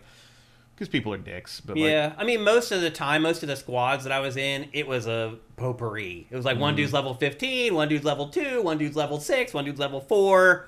It seemed, I will say this, it does seem like the game scales pretty well for your level. I was playing with, at one point, I was level 9, and one guy was level 23, and the other guy was level 18. Yeah, I saw that in the corner when the beer. And I managed to make it through it okay. They did help me out here and there. I mean, you don't really get any more powerful with the levels. It just really means you can buy new stratagems. And you get new stratagems, you get new guns. Eventually. Sometimes. I got a shotgun at level 5 or level 6, and then I never got another weapon. It is. As you said, I'm not a shotgun person, but when I got the shotgun, I switched to the shotgun and I never went back. Oh, really? The shotgun is just works better. Oh, wow. For me, I could see for the aliens it definitely would. For the bugs, yeah. For the androids, probably not. But you want something that can target better. But for the aliens, the bugs just boom, boom, boom, boom, and then you can reload whenever you want and have it full of because mine I think held. I mean, you can't tell me bullets it holds because you can't see it. It's the white. It fills the white up on the clip, and that's you just kind of guess. It's flashing red, so it probably needs to be reloaded. Yeah. It's a weird interface, but that's also how it was in the first one. It's clearly how they've chosen to represent that for some reason. Yep. There's 3 pieces of gear that you get. You get armor, a helmet, and a cape, but they don't have anything to do with your stats or anything. They get bonuses. My armor doubles the armor rating. Oh, really? Of it, yeah. I didn't notice that they did that. It's a special armor, yeah. Interesting. I didn't notice that. Capes sometimes have it's little things. It's not game changers, but you'll get things that do 4% this boost or whatever. I think I have a cape that gives 5% faster reload or 5% this or that kind of thing. Yeah. And then my final comment on the game is it just needs more boss fights. I played it for 15 hours. I think I fought 3 bosses total or something like that. To me, that would spice it up. It's easy too. Just build a massive creature and let us fight it. So that is in there. Just not enough. Well, even beyond what you've seen, because they haven't conquered a sector yet. So the battle changes as more of the sector is conquered. So like right now, I think it's still in that closer sector, and once that's secured, which I think it was like 80% secured last I looked at it, you move on to the next one out of the ring, and then there's like two more. Once you to secure the whole sector, it changes the battles in the first game anyway. It changed how the battles worked for everybody because you had to now the bugs have realized we're winning, so to defeat Liberty, they've decided to send out these all extra queens or whatever. So now all of a sudden there's queens everywhere. Gotcha. They will change things based on how much of the quadrant the players have conquered or whatever. And sometimes they will tilt it, in the old game anyway, they would tilt it so that you couldn't win. They would literally push the human players back to the center of the galaxy periodically, or suddenly just conquer another quadrant. And sometimes the androids and the bugs would fight. Oh. And they were in conflict because they were neighboring there, and they'll have fights, and you'll go down, and there'll be planets where both the bugs and the androids are there, and you can get caught between a fight between the two of them. Do you think that'll be in this one? I hope so. Yeah. I think that's why they started the bugs and the androids on the opposite side, so they don't have to worry about that yet. Yeah. Well, they're on different sides of the galaxy, basically. Yeah. But eventually, as everything sort of fills in, there will be border skirmishes between the two enemy types. Interesting. I will never stick around. Yeah. Well, the thing is, you can always just go back and do it. That's true. You go back months later, and it's go back and one day maybe I'll be like, hey, it's interesting now, sort of in a way for a game, and you can go look at it. Yeah. Because it is cool to see that, and it changes things up, but also it just sort of makes it more frustrating. Yeah. So. But it is cool to be fighting, at least on the first game, where you'd be fighting androids and suddenly a swarm of bugs would come in from one side. That would be a nice twist. Because, again, what really grated on me after a while was how repetitive the enemies were. How you just kept fighting the same aliens or robots over and over again. What? Nolan Bozo said, this guy refuses to go prone. Kick him. Maybe that's why they kicked me. Because I was like, F that. Why am I going to go prone? Maybe you shot too many people. I would dive away at times to get away from charging enemies. Well, I accidentally dive because I keep thinking there's a dodge roll, and there isn't. No, it's just the dive, and then you lay there on the ground. If you hold the button, he'll get right back up. Yeah. I just tap it, double tap it, and he gets up and runs away. Yeah. Or I click sprint, and he'll get up. So. But then sometimes you hit the slow thing, and then you're just like, well, I'm gonna die. Yeah, there's because I can't even you can be interrupted in your stim injection too. So if you can't get away from the enemy for a second, you're not even gonna be able to use a health stim. What does this note say right there, Matt? Die. Because that's what fucking happens in this game. There's nothing you can do. You just get trampled, or people come from behind that you can't see. Luna's not used to being this close to Shane. Yeah. Or somebody puts a turret down right next to you, and an alien comes in, it just wipes you out, or they drop their things, their stratagems down on you, and it kills you. You just die.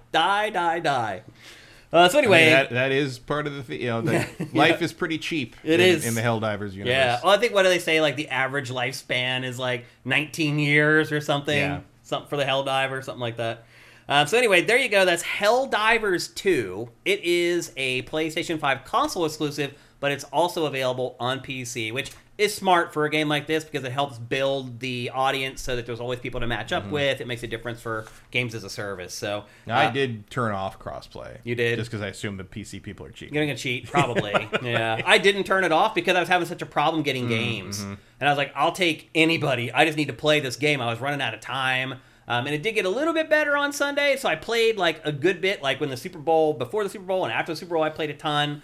And then yesterday I got to play a bunch and then last night they put the patch out. I got to play a couple more hours there. So it was tough playing this enough with all the networking and server errors, but finally I ended up getting there eventually. So there you go. That's Helldivers 2. I say stay the hell away. I think, Matt, you're saying if you like sci-fi stuff. If you look at the footage of this game and think it looks fun, you'll probably think it's fun. Yeah.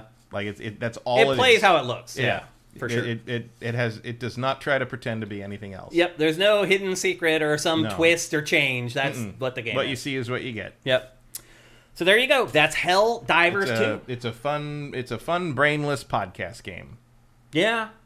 It's a time waster, I guess. Yeah, absolutely. It's a giant. I can just find way better ways to waste time. That's the thing about it. One of the most interesting things about how well it's doing, even for an upstart gas, is just how naked it is that the bar filling is going to take forever. Yeah, it's like that's part of the joke. I think is how little impact you have on the war at the end of everything. Yeah. But it's just interesting that so many more people don't seem to find that demoralizing because I guess they either get the joke or they don't care. Well, I mean, they just got the game. Right, but there was no beta for this. But it becomes clear after like five matches. You're like, this is just an endless treadmill, and like you're never going to feel important. It takes 5 hours to realize that you're never going to unlock stuff.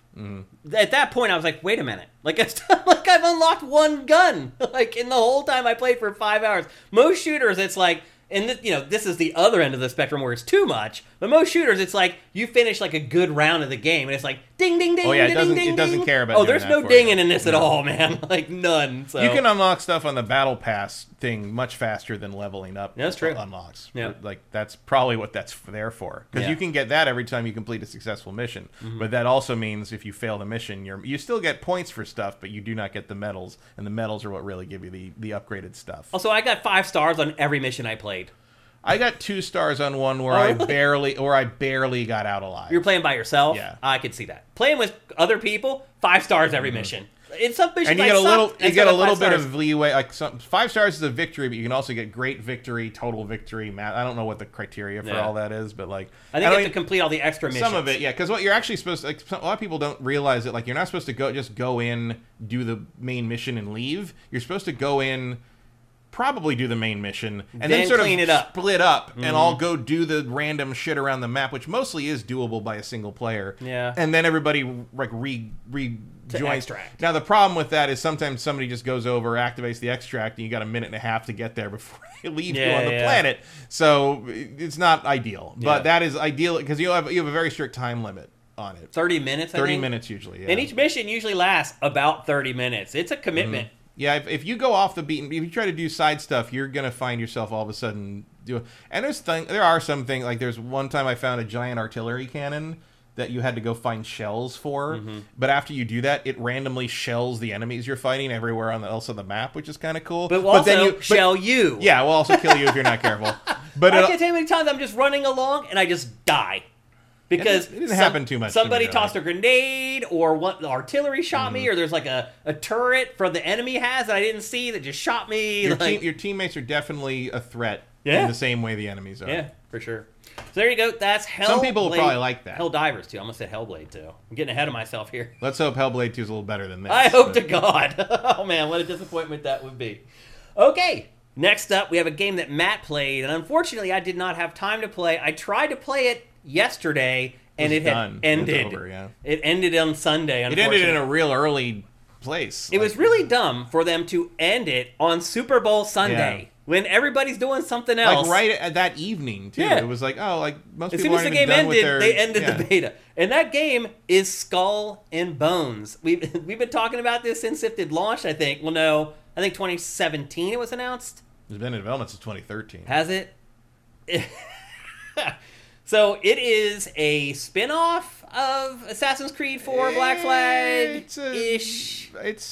It was a cash-in. And I will say that is pretty much exactly what it is. It is the pirate part of Black Flag with limited ammo and more a lot more upgrades and things to do with the ship. Mm-hmm. And that's pretty much what it is. Like, it looks like... So I watched the B-roll, but I didn't play it. No idea what took 10 years. Really? None whatsoever. Really? And I talked to some of my ex-UB people. They have no idea what took 10... Like, really? No one knows why this took so long. There have been theories that they might have started over a couple times.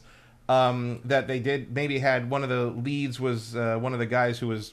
removed for being alleged sex pest. Oh, right. That probably didn't help recruiting people to work on the team for a while. But yeah, this is the Assassin's Creed boat stuff. The game. Yeah. It does have... I didn't play it, but I did watch a lot of B-roll getting this footage together for the show today. And one thing that I would say is, like, it does seem like an Assassin's Creed game. Like, the structure of it. Because it's like you land on an island... You go, you talk to somebody, they give you a mission, you run back to your ship, you hop in your ship, you run off, you do your mission, you come back, talk to the person, they give you your reward. Mm-hmm. Well, here's the better comparison is World of Warcraft. Okay. It's an MMO. Oh, interesting. Like, you go, because there's no on foot gameplay. Yeah, You just run around the island. You run around bases, like you run around like settlements, like towns or your home base. That's it. You can't even walk around a ship, which is weird. That is weird. I would like to be able to look at my ship a little bit. Yeah, what the hell? But like if you go to an island where you need to get resources or whatever, you don't get off the ship. You press the Y button on I'm using an Xbox controller on the PC, but you hit the Y button and you play a little mini game, a little timing based mini game, and you get the stuff, and you never get off the boat. That's it. there's like places you can, like trading hubs you can get off and walk around. You can find hidden things and pick up stuff, but there's no combat. You don't have a sword. You don't have a gun. There's no when you board the ship, you don't fight each other. It just like boards them and you win. You also don't really board the ship, right? There's like there's just a post that you hit the button next to, and like then you get a menu. No, you just go to a menu and you can manage the ship and set sail, and it pops you out. Yeah, you don't like get in the water and swim to the boat. None of it's it's seamless at all. Yeah, no, you can't. Your character can't do any of the Assassin's Creed stuff. Yeah, your character also doesn't talk ever. You get little meaningless dialogue choices. So you can kind of play the character through the dialogue choices as either a bloodthirsty pirate person or a greedy merchant. That's your option. And those are basically the two ways you can play the game. You can play it like make a lot of money through like smuggling and trading, or you can play it as a murder everybody and take their shit pirate. Those are your two options. Neither one really seems to be better. Obviously, one is a little more exciting. Yeah. But you're going to have to kill people to get stuff, even if you're playing as a merchant, one way or the other. But you don't talk at all. You have no personality whatsoever. That sucks. You're just talking to... so how do you portray that you're this greedy, cutthroat pirate? Like... You don't. You get dialogue options, and you pick the one that either the good guy or the bad guy one. The guy who's like they're both bad. Yeah. But like you're still stealing stuff from people. You're just not killing them when you take it. If you're the, but there's like, or you're finding it or like robbing it from people or that kind of thing. But like there's like the main pirate guy who's sort of your main first contact in the pirate smuggler hideout, who like is just like. He's like, I got the idiots working for me, and it's like, and you're pretty good. And you're sort of like, oh, well, you gotta. He's like, this doesn't work, and and like your options might be like I'll kill them all and take the booty, and then we'll be back on top, or like if I can make some shrewd deals, like we'll get more money and we won't need to work with those guys anymore. And like whichever one you pick, the guy will be like I like your ambition, Kelly. It's like, and like so you know what I mean. It's like you're playing, like you can play the character a certain way in the unvoiced dialogue choices, but does it change what happens? Absolutely not. It doesn't even lock you into one way or another of approaching a mission. The missions are all the same no matter what. Like, the quests are all going to be like go do this, and it's not like you get an option of like sneaking onto the ship and stealing the cargo, or blowing the ship up and taking the cargo. You blow the ship up and take the cargo. That's it. Okay. Unless it's very specifically a mission where you have to go sneak on the ship, in which case there is boarding in this, right? No. Oh, so like, isn't it just a cutscene or something? No. Well, so when you get the life of a ship down far enough, when you're aiming with the side guns, it will bring up a thing to hit a button to do. I think it's the right bumper or something. To crew, it says crew boarding. And they'll throw out a bunch of grappling hooks, and if you're close enough and at least two of them hook, they'll pull the ship in. You get a quick cutscene of them pulling the ship to you, and you win.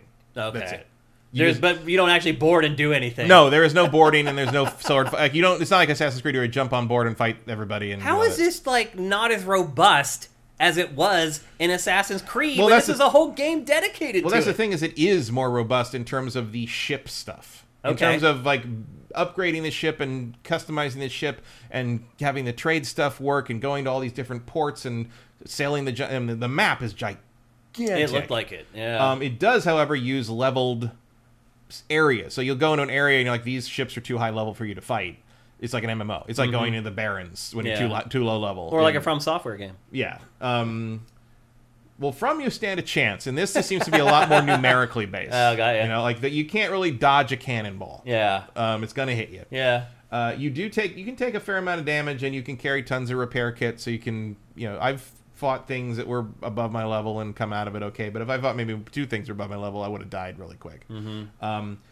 Ramming isn't really much of a thing, at least not so far. Maybe you can upgrade that later, but I haven't run into it. You're recruiting crew, though, right? No. Oh, you don't? Because I thought I saw in one of the early... This one right here. You don't recruit these guys to be on your crew? No, that's story-driven. They're just right there. Oh. And actually, that guy, that was a girl in mine.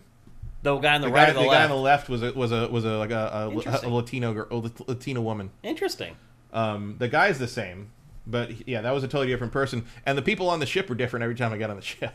What? That guy, the guy on the right, and the girl who was with me, who's like my right hand person, they're the same. But like every time you change the look of the crew, you get kind of a different makeup of the crew. Right now, it's like a mix of like women and men, which is actually cool because when they sing the sea shanties when we're sailing around, it's a mix of women and male voices, men and women's voices, which I've never heard in these before. Yeah. Also, a lot of the sailing songs are in other languages, which is pretty cool. That's cool.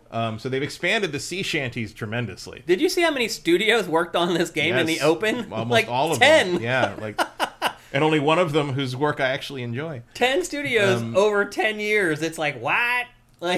So this thing where you get this disembark thing, this is purely the tutorial. Like you can't get off on a beach anyway. Like, I've never even seen this guy before. Again. Really? No. Like the guy you talk to here is like a dick from your old crew. Like I've never even seen him again. Maybe I just haven't gotten to it yet, or because I think I got to level 6, but the level of the ship is just based on your upgrades. So like you have to find resources, craft them, upgrade the ship, find resources, build a new ship. I have like blueprints for like 3 different ships. One of the big things is buying and finding blueprints that let you build better things. Okay. Like you have to craft everything, and you have to craft the armor. You have to craft all the different guns, and then equip the guns to each side and the front of the ship. You have to craft the ammo. You have to there's limited ammo even on the basic cannons on the side. I mean, I'm carrying 300 rounds, so it's not like I'm going to run out. Yeah. The cargo space is actually very generous.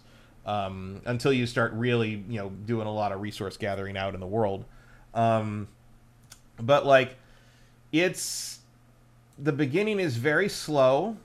It's very, you're just, okay, go do this. Go find 3, that's what's happening right now. Find 3 firearms and 3 opulent rums, which isn't even what I had to find. I had to find 2 different kinds of items. Well, that's kind of cool, though. There's still the same thing. It was still Did you still have to fight the shark? I didn't realize you could throw spears, so no, I just got hit by the shark a bunch while I was doing that, and then I went back to the beach. So that's funny. I didn't realize that was a thing. A thing, yeah. You do have to get back on this little boat sometimes to do like harpoon missions, to go hunt animals and bring back the skins and turn that. Then you can refine. There's a refiner. You refine everything you find into a better thing that you can then use to craft into it's a crafting game. It's very much a crafting game. It's hard. I did kind of see that later on. Yeah. And so you're this guy, and you got to bring that back, and then he betrays you. So you have to go to St. Anne's or whatever. It is a fictional area. Like it all feels like maybe it's off the Caribbean, but it's also sort of off the coast of Africa, but it's also sort of off the coast of Brazil, but it's also sort of over here. It's like a weird mishmash of everywhere. There's also sections that kind of feel like maybe they're in China. Like it's a mishmash of everywhere there was piracy in the 1800s. Kind of all. It's like a pirate's world for me, kind of thing. It's a pretty game. It is very pretty. So here's the thing. That's that part's slow. There's not much to do but shoot things and pick things up. All the on foot stuff is just super fluid. You run around and interact with people, sell and trade, pick up quests. There's tons of side quests to go do and weird things like that. It's kind of not very good. Yeah. I'm kind of getting that vibe, but you love it. I love it. Oh, dude. It is the worst game I've loved in a long time. I'll be honest with you. As you started talking about it, I knew you were going to say this. Yeah, because I know you, and it's the crafting is tedious. The collecting stuff is tedious. The combat is everything you've already done before. It's still fun. Yeah. Like it's fun, but even then, like one of the things I liked about Rogue was it upgraded to the little puckle guns. So like you fire off the broadside, and then you can use the little guns to like aim at the weak spots and blow. Those aren't in this. At least not so far. And like so, it's a little. It's not simplified, but it is a little.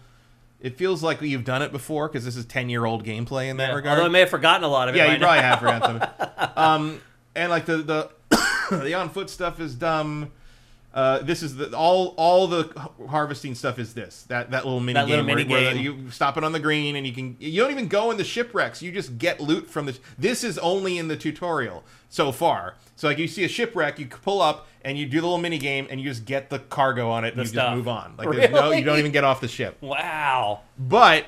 And like on foot stuff is boring. The cutscenes are boring. The characters are complete nothings. Like I don't care about anything anyone said. This is the main guy who's your quest giver at the contact. Yeah, he is incredibly tedious. Like, you just want them to stop talking. Just give me the fucking mission, let me go.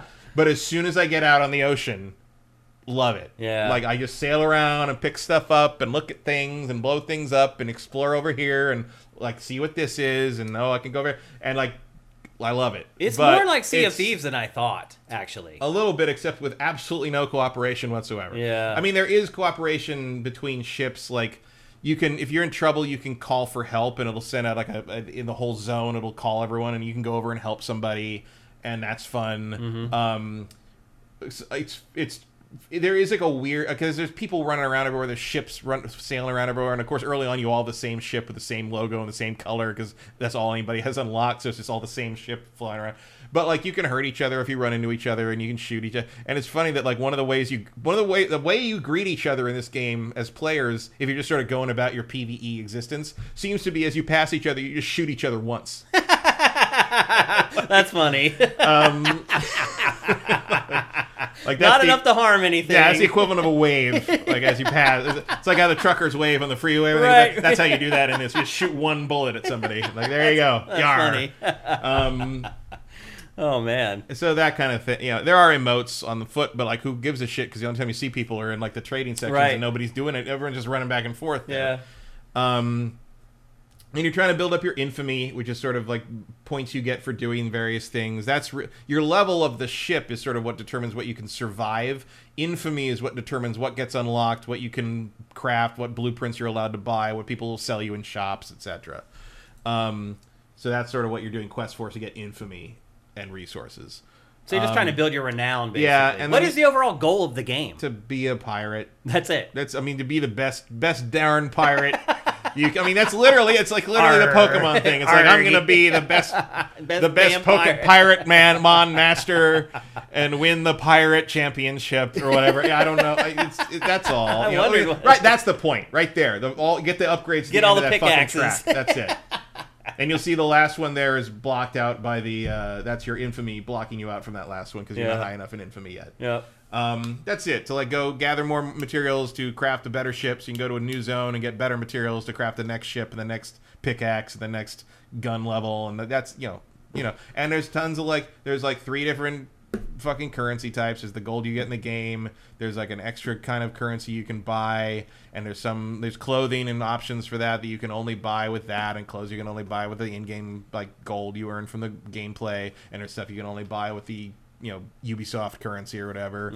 It's very naked in how much that is present in the game. Yeah. The coolest stuff is locked behind pay for stuff. It's not the coolest outfits. This tend to be the blue currency, not the regular currency. Yeah. Shocker. Yeah. And here you're harvesting wood, right? Mm-hmm. You go to the shore and you just chop down the trees. This little saw goes across, and you hit it in the green. You get extra ones. Yeah. So get all your acacia, and then next time you go out and sail, those trees will be back. Oh, really? They'll come back. They come back pretty quick. Yeah. Well, I'm glad to hear that you're enjoying this, Matt. I am. I can't really tell you why. I can. Like, this is in your wheelhouse. Like, this is the type of games that you enjoy. I mean, when you started talking about it, I knew where this discussion was going to go. But it should, I keep playing it, and I'm just like, I should be bored.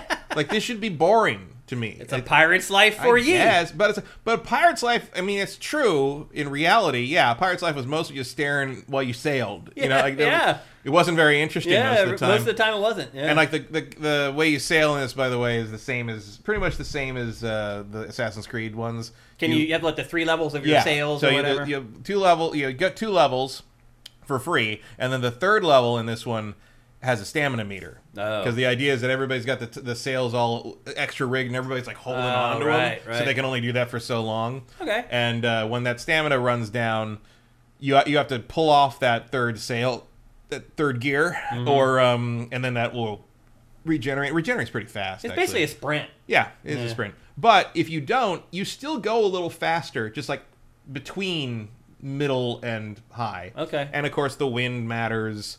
If you're against the wind, you'll be going like 4 knots, and you won't get anywhere. So you want to do the sprint because that gets you extra speed no matter what, especially if you have certain items that boost that.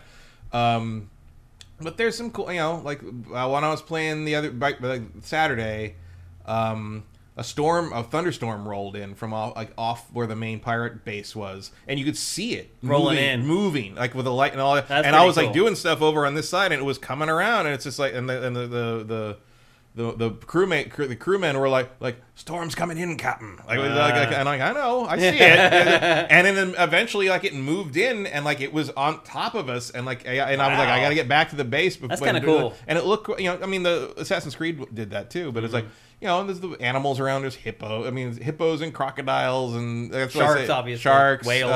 I think there's whales. I haven't seen any whales. I'm sure there will be. You would think so. Yeah. You can tell what animals are in the game because you can look at what the refiner will refine. Oh, right. And so, like, whale blubber. I know you can make hippo hide leather. Right. That whale blubber in there. So and you can go. There's like side missions that are like everybody's got side missions to deliver this or explore that or find that. And there's like bounty boards where go kill this level ship for this, or go deliver this cargo to this place. And a lot of times you have to go get the cargo. So first thing I got, I think, was like deliver 5 shark leather to this one place to do it. But it'll tell you had to get you had to use the tiny boat for that. So I had to switch back to the small boat, which means you got to switch all your cargo to the warehouse, and then like take the boat out, find sharks, kill the sharks, get the skins, hope they give you the skins, come back, take the skins to the refiner, refine the skins into the shark skins, switch to the big boat because you got to go a long way to get to the place that wants the shark skins. Switch to the big boat. Reload all the cargo out of the warehouse because it couldn't fit on the small boat, and then go back out and then sail to the place and then give them that, and 400 infamy. That seems a little tedious. That is, but I mean, ideally you can have like 10 quests happening at once, so hopefully you can kind of balance it out. It's like I have 5 things I can go do at this one location, and I'm just gonna go do it and then go turn it all in at once, and that feels good. Okay, but like, I think you are going to find this extremely tedious. That's like, you're going to be like, what am I working towards here? Because there is, like I said, it's pure, so far at least, it's purely just, I want to be the Pokemon master. Yeah. Like, there's no story beyond that's enough for me to play Pokemon. I guess, but like, you're not collecting a lot of swabs that's in this. True, Like, it's not like you're running around throwing Pokeballs at pirates and being like, come on, you're in my crew now. That might make it better. It's an idea for the expansion. Yeah. Well, we'll be talking about this game again, I think, next week. Does it come out next week?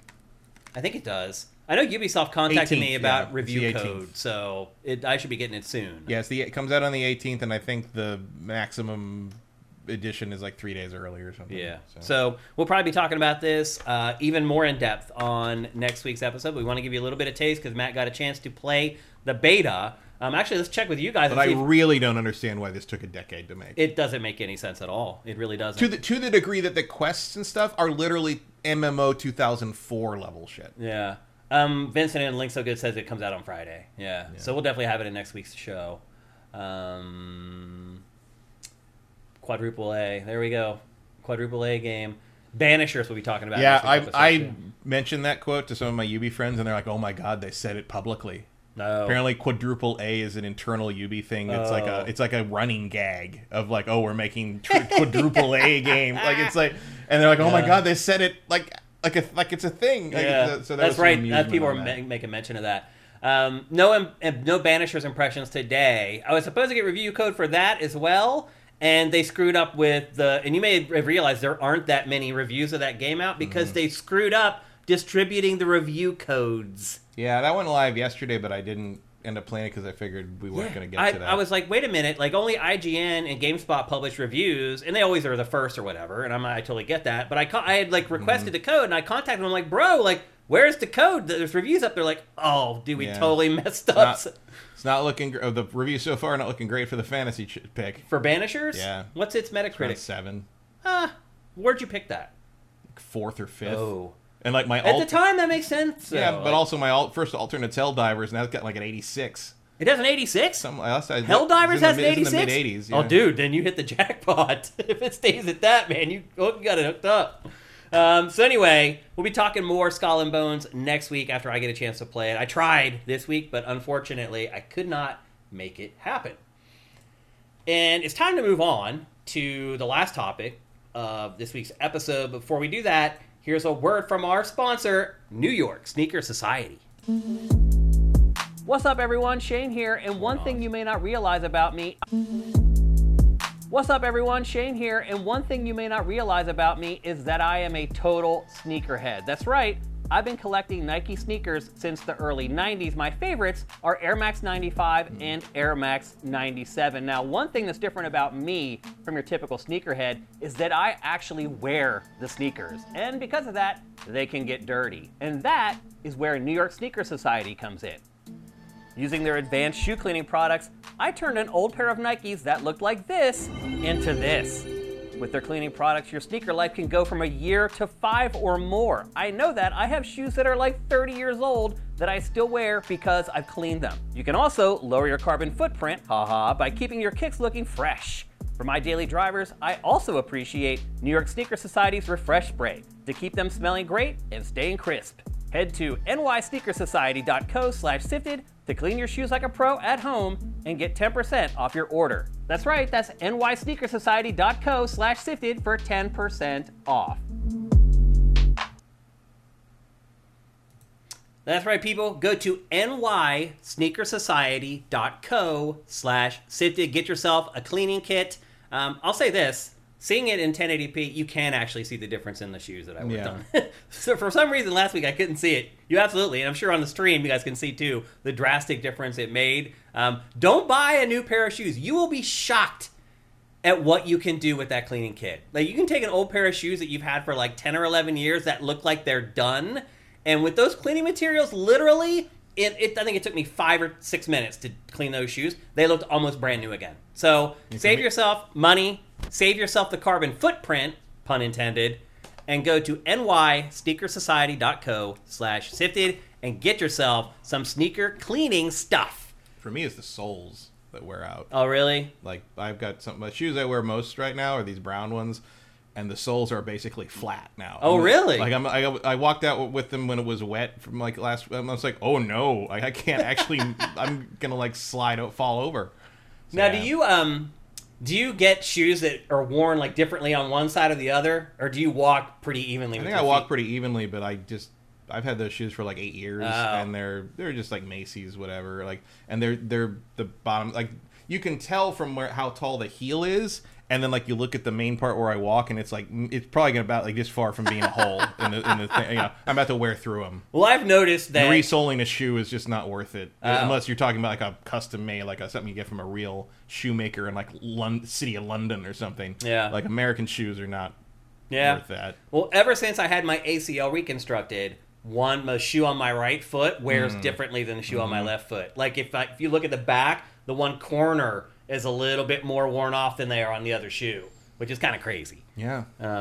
But yeah, wearing out the sole, not much you can do about that. No, you can't clean that. You can't clean that, fix that. But if you have shoes that are just dirty, maybe a little bit beat up, you will be shocked at the difference you can make. Also, I imagine like sneakers are going to get dirty more than worn. Oh yeah, for sure. Yep. Because sometimes you're out exercising in them or whatever. Yeah, you're going to be playing something. You know, certainly like if you're out in the baseball field.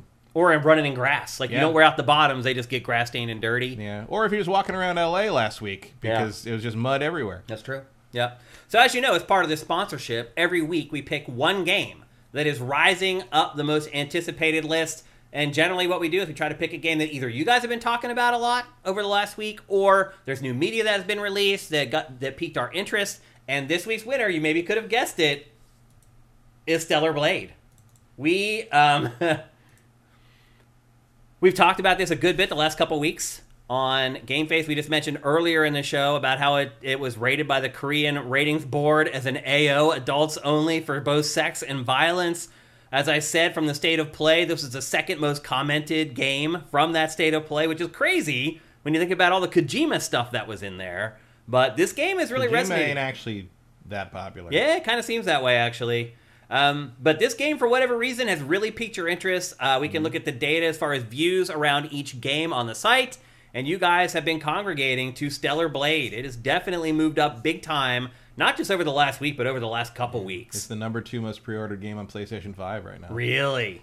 Behind only the deluxe version of the show. Oh, well then we picked the right one for this week. There were some people angry that it was outselling Final Fantasy VII. No.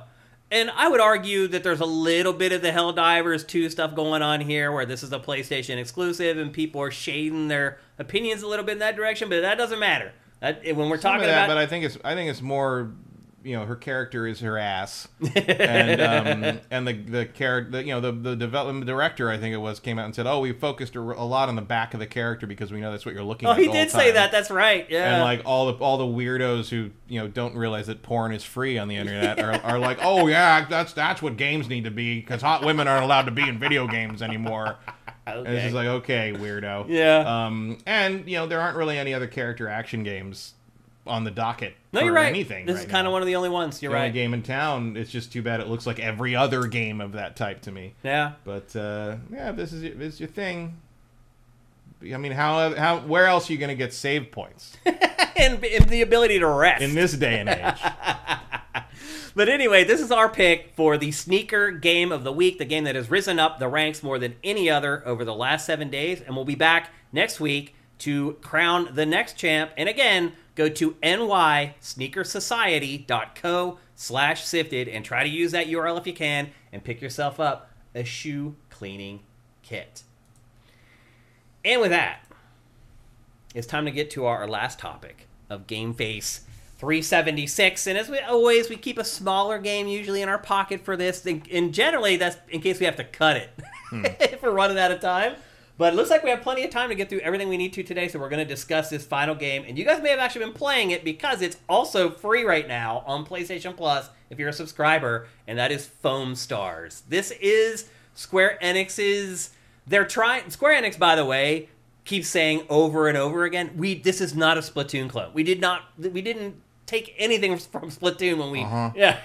Okay, buddy. And the Skull and Bones people have never heard of Black Flag. Come on.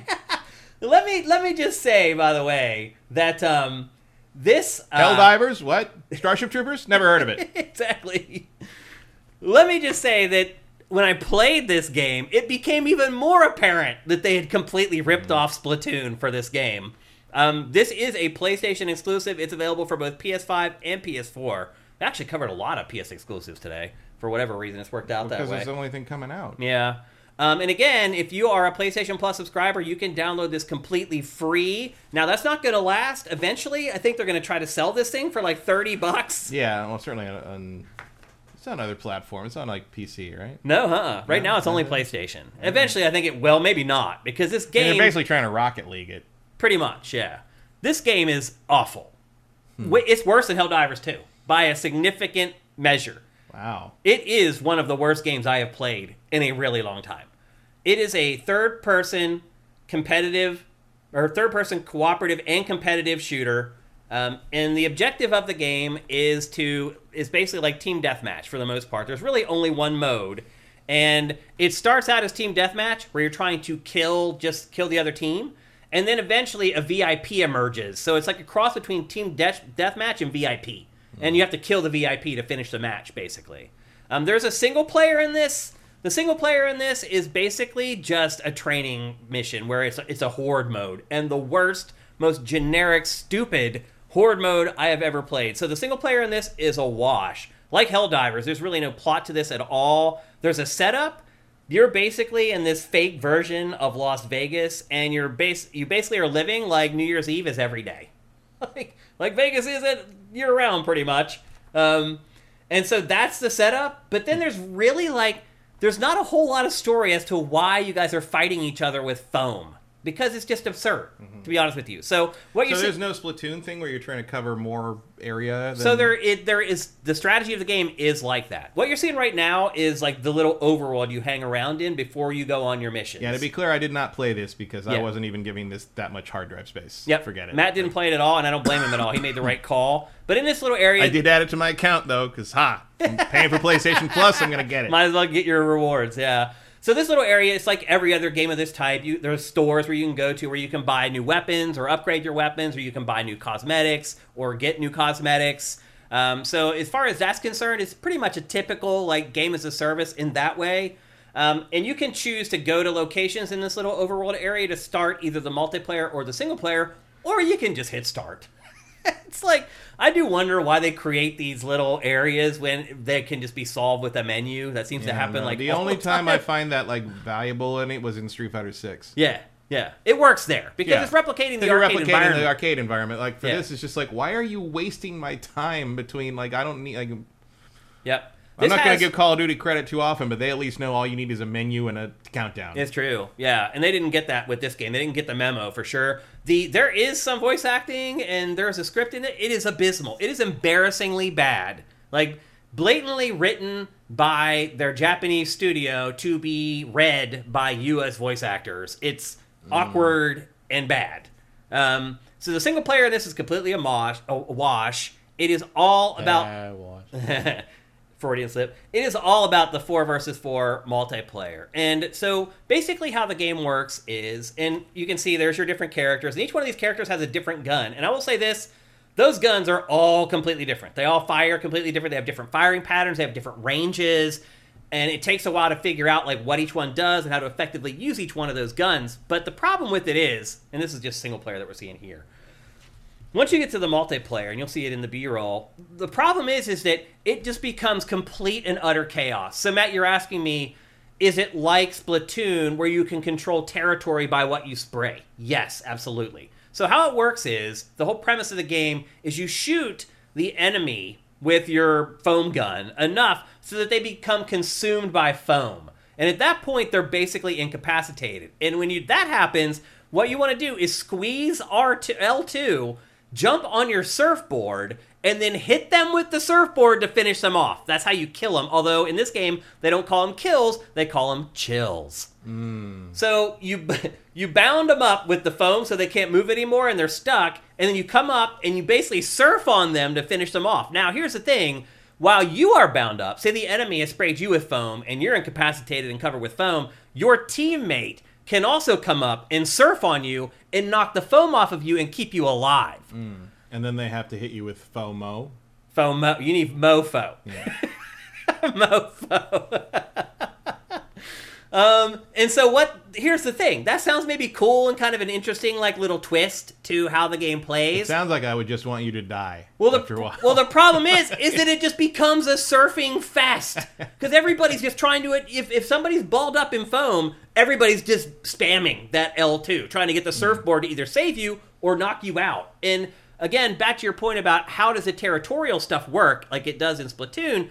So when you spray the foam down, it does slow down the enemy. So they can't surf or run on your foam as fast as they can run and surf on their foam. Like, the match starts, and you guys have already seen enough of this single player to get it. It's just a really lame horde mode.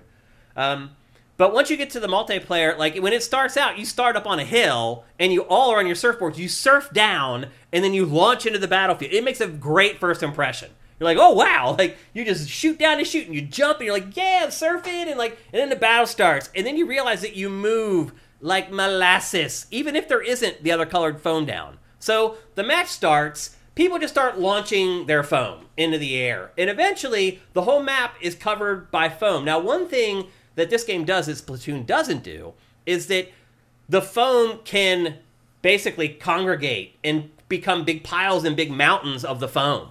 Whereas in Splatoon, it's just flat. You've covered it with a color, and that's it. This actually changes the terrain and like morphs and based upon the foam. Sounds cool. Technology, kind of cool.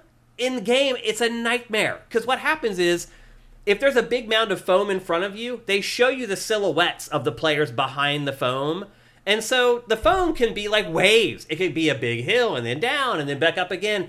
And like, if you're trying to figure out where the enemy is, you're looking through two different mounds that have enemies on the other side of both mounds, so you can't tell which one's the closer enemy. It just becomes complete noise as far as like visually, just visual noise.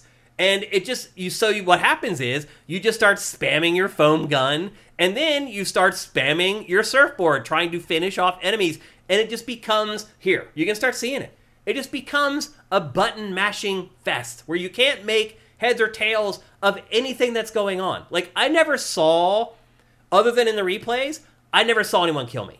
I never knew who killed me. I never knew who shot me, where the foam came from. None of it. Because you just can't tell. It just becomes complete and utter chaos. And then sometimes if you get stuck in their colored foam, then you can't move and you're stuck in place, and then somebody like lights you up and you get incapacitated, and then all of a sudden both your teammates and the enemy are trying to surf on you to break the foam off to either kill you or save your life. It's It's one of those things where if you describe it, people will be like, oh, that sounds kind of cool. That might be actual fun.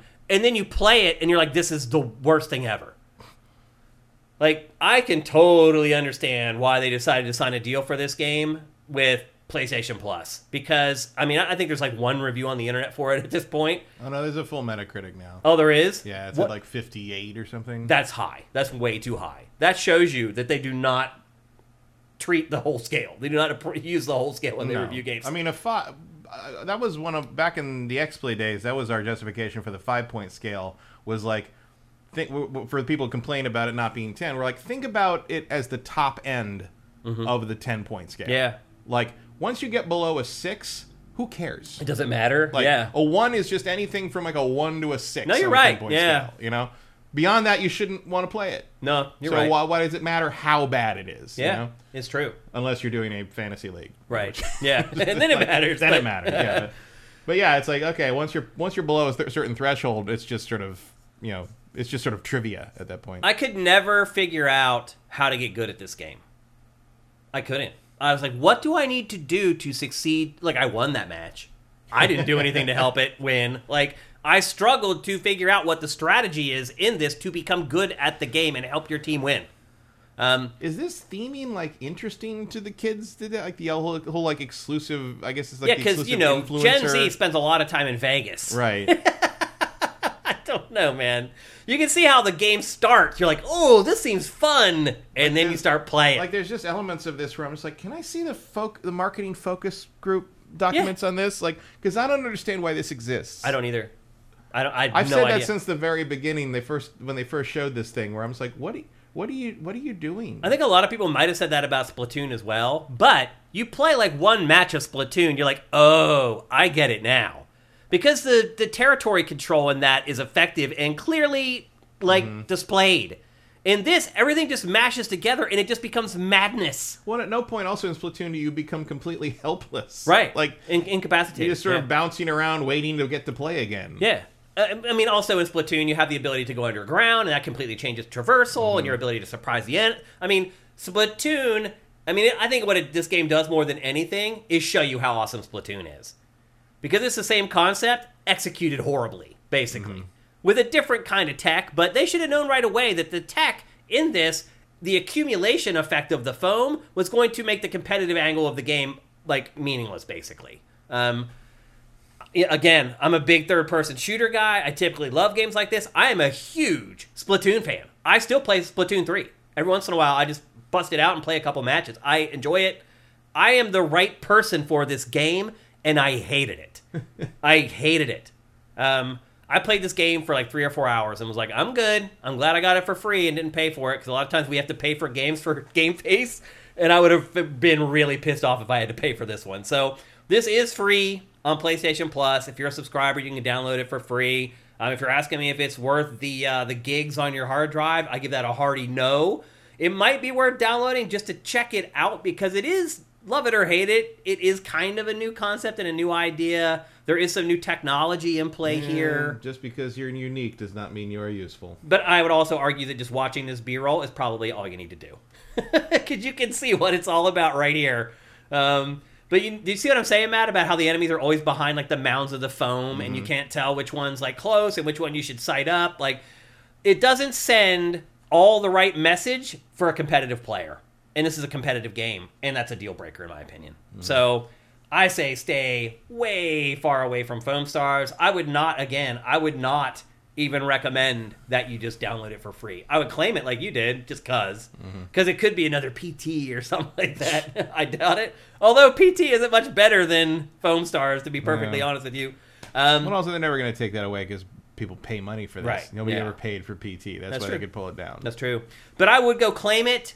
I would not download it. Unless you're just somebody who likes to check out different things because you're into game design or you're an aspiring game developer. There's something to learn from this, I think. Not all good, but there is something to learn from it. But generally, I would just stay away. And Square Enix did not learn anything from this. And once it goes out of PlayStation Plus and they're charging money for it, hell no. I can't even imagine the amount of work they would have to do to this game to make it worth paying money for. Cinetyke asks, I wonder why PlayStation goes along with Square Enix on this kind of thing. Does Square Enix force it, or else Final Fantasy is an exclusive or something? No, they don't play that cutthroat. I think, here's the thing, they're a partner. And with partners in any business, you're going to get some good, you're going to get some bad. You hope that the good outweighs the bad. Yeah, and what does it cost Sony really to put this as their game for nothing. the month on that? I mean, they probably gave them maybe $1 million. Yeah. You think about what they make off of PlayStation Plus subscriptions every month? Drop in the bucket. It's a joke. Square gets some guaranteed income from a game that was going to obviously flop. Yep. And everybody kind of wins, and nobody learns anything. Yeah, pretty much. I think, again, if you are into game development or making games or the creation of games, I think there's something to glean from Foamstars, but that's pretty much the absolute height of the value of that game. So, Foamstars, stay far away. Vincent asks, how does it compare to Square Enix's other bombs like Babylon's Fall and The Quiet Man? Oh, yeah. I'll say this. I did play Babylon's Fall for like over 10 hours. At least. I know. It's better than this. Babylon's Fall is better than this game. Not as creative or unique, but it's better. Yeah. Foamstars is more creative for sure. Even though they did. We're once again in that whole 1 out of 5. Doesn't really You're right. matter, We are splitting hairs, and they're not good hairs. Anything else? How long before they shut this down? The Legacy says, this is the PlayStation All-Stars of Splatoon. Yeah, the other thing I would say, too, is you saw in that B-roll, characters completely forgettable. Like, total, like the PlayStation All-Stars definitely had a little more to it than this did. Although, yes, it is, to Smash Brothers what this is to Splatoon. Yep. So there you go. That's Foamstars. It is a PlayStation exclusive. It is on PlayStation Plus. Don't even think about paying money for it. There's no microtransactions or anything? There are. Yeah, but I didn't. I'll be honest. I didn't play it enough to even know if they're intrusive or not. Like I couldn't get past. I'm that sure point. It's costumes and bling. And it stuff. is. It's cosmetics and stuff. Like I didn't see any guns. But if they did use guns, that would be pretty slimy. The guns seem to be very tied to the characters, so I'm sure there's skins for them, but it would surprise me. Yeah. So anyway, there you go. That is Foamstars. For Halloween, they should turn the foam into blood. And then next up is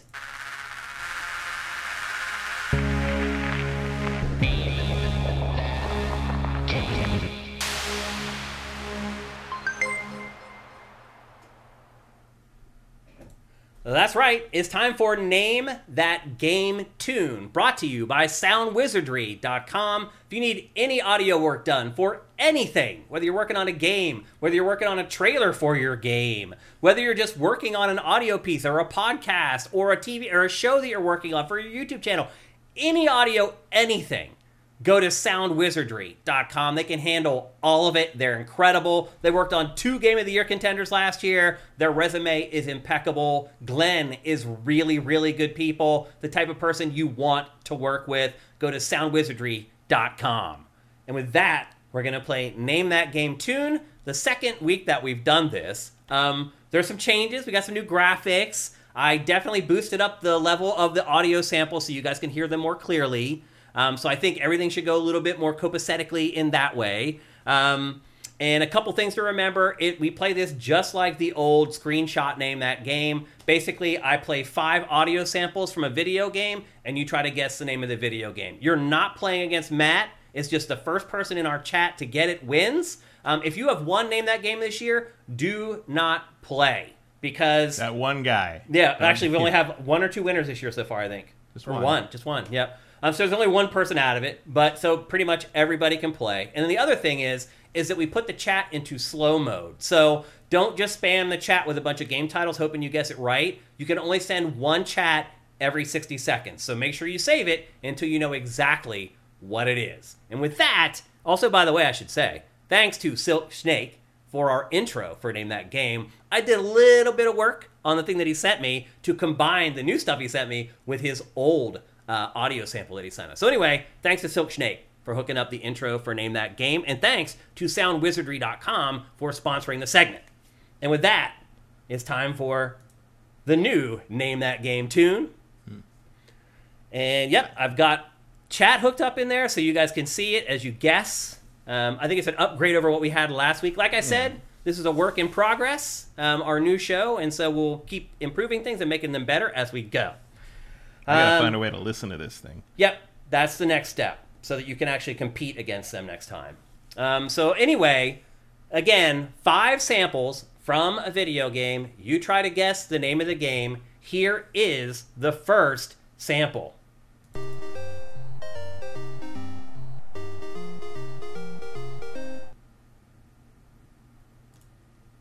All right, there you go. And I'll say this, Matt, I have been considering maybe playing it twice. Mm-hmm. Because I kind of did like an experiment myself and was like, hey, what if I was playing this? Like, how would it be? And I think I felt like I needed to hear it twice. I don't know if playing it twice is going to help people with cheating either. Is it Earthbound? It's not Earthbound. Kid Icarus, no. Tetris, no. Pitfall, no. Bonk, no. That's a good guess, though. Adventure Island, no. Mario Land and the 6 Golden Coins, no. That's a pretty good guess, though, Dreylox. I think that's how I say your name. I hope I got it right. Mr. Do, no.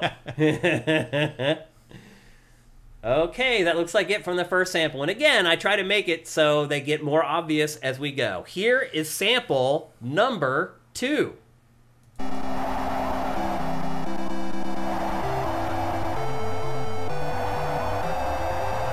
right, let's see if we get any guesses from that one.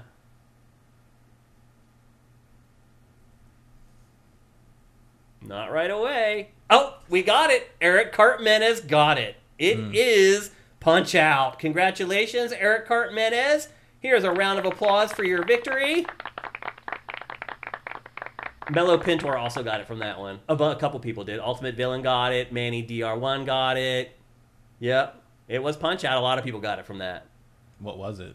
That one, I think, was the Defeat song that you play when you lose. What was the first thing? The first thing was like this obscure like menu music.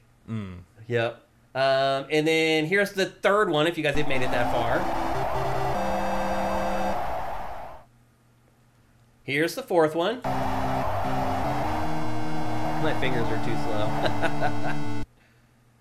And here's the last one, which would have been obvious to anybody who had played Punch-Out. Yep. That was, so Console Eye says you can hear the crowd. Yep. And so that was when I was working on the samples for this, like the first couple, I cut the crowd out. Because I was like, that'll give it up. At least then they'll know it's like a sports thing or whatever. Well, also, the crowd on Punch-Out is very distinct. It is distinct, If you've heard that for hours and hours playing that game, you're going to know that. Yeah. And then, oh, I'm sorry. Yeah. And then, I don't know what's going on. Starting over. 3 more hours. Yeah. Stop that. So like for the third and the fourth one, I left the crowd in because I was like, these guys need to get this and they need to get it right and they need to win. So Eric Cartmenez, first of all, congratulations for winning. I'm happy to be able to return a little bit of the cash that you gave me from our Steelers bet last year. So congratulations, you got a little bit of your cash back. I should have also mentioned off the top that the winner gets a free game. And so Eric Cartmenez will get a free game. And I should have also mentioned that if you don't play PC games, you shouldn't play because all the codes that we give away to the winners are for PC. But I think Eric has a PC and plays PC games, so I think we should be good. And with that, I guess we can do some Q&A. If you guys have some questions for Matt and I, go at Sifted Games so we can pluck out the questions from all the rest. We have some time. We have about 10 minutes. We can answer a couple questions here. Aren't we using OBS now? We are, yeah. Yeah. Why?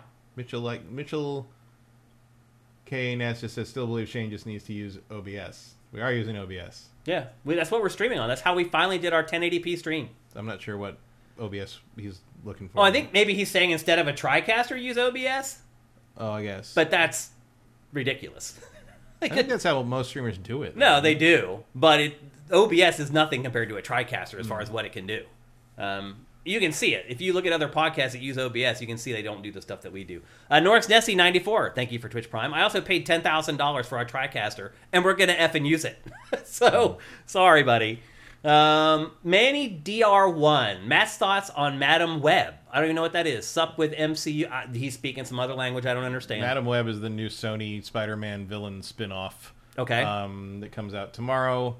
MCU is the Marvel Cinematic Universe. I know that, obviously. Madam Web, I think last I saw, was sitting somewhere on a 33 on Metacritic. Oh. It has been called the Cats of superhero movies. Okay. It looks absolutely terrible. The PR campaign has mostly been Dakota Johnson going around saying that the movie is awful and also the industry is about to collapse. So that's an interesting message to send. Yeah, it's not looking good. I think the Bob Marley biopic is going to beat it this weekend. I'm actually excited for that biopic. It's that Have you also heard anything about it? Nothing good, but better than Madam Web. That sucks. I'm disappointed to hear that. So Madam Web, it seems like going to be a big bomb. Outside of people, but a lot of the reviews are like, wait till it comes to home video, get stoned and make fun of it. But that's about it. Okay. Future MCU. Well, the only MCU movie this year is Deadpool 3. That's it. Deadpool and Wolverine, which premiered the trailer on the Super Bowl. And it is the most viewed trailer of all time. Really? It got 365 million views in 24 hours. For Deadpool? For Wolverine. Yeah. Let's be honest. I mean, Deadpool's popular, but it's Wolverine. The crowd showed up for Wolverine. Yeah, I mean, Wolverine's not really... It was funny, there was some people complaining. It's like, why don't you show Wolverine? We've already seen him in the set photos. I'm like, yeah, 99% of the audience doesn't know this movie even existed until they saw the Super Bowl ad, guys. Yeah. But yeah, so Deadpool's going to do pretty good. I think you're probably looking at the new top grossing R-rated film of all time when that hits.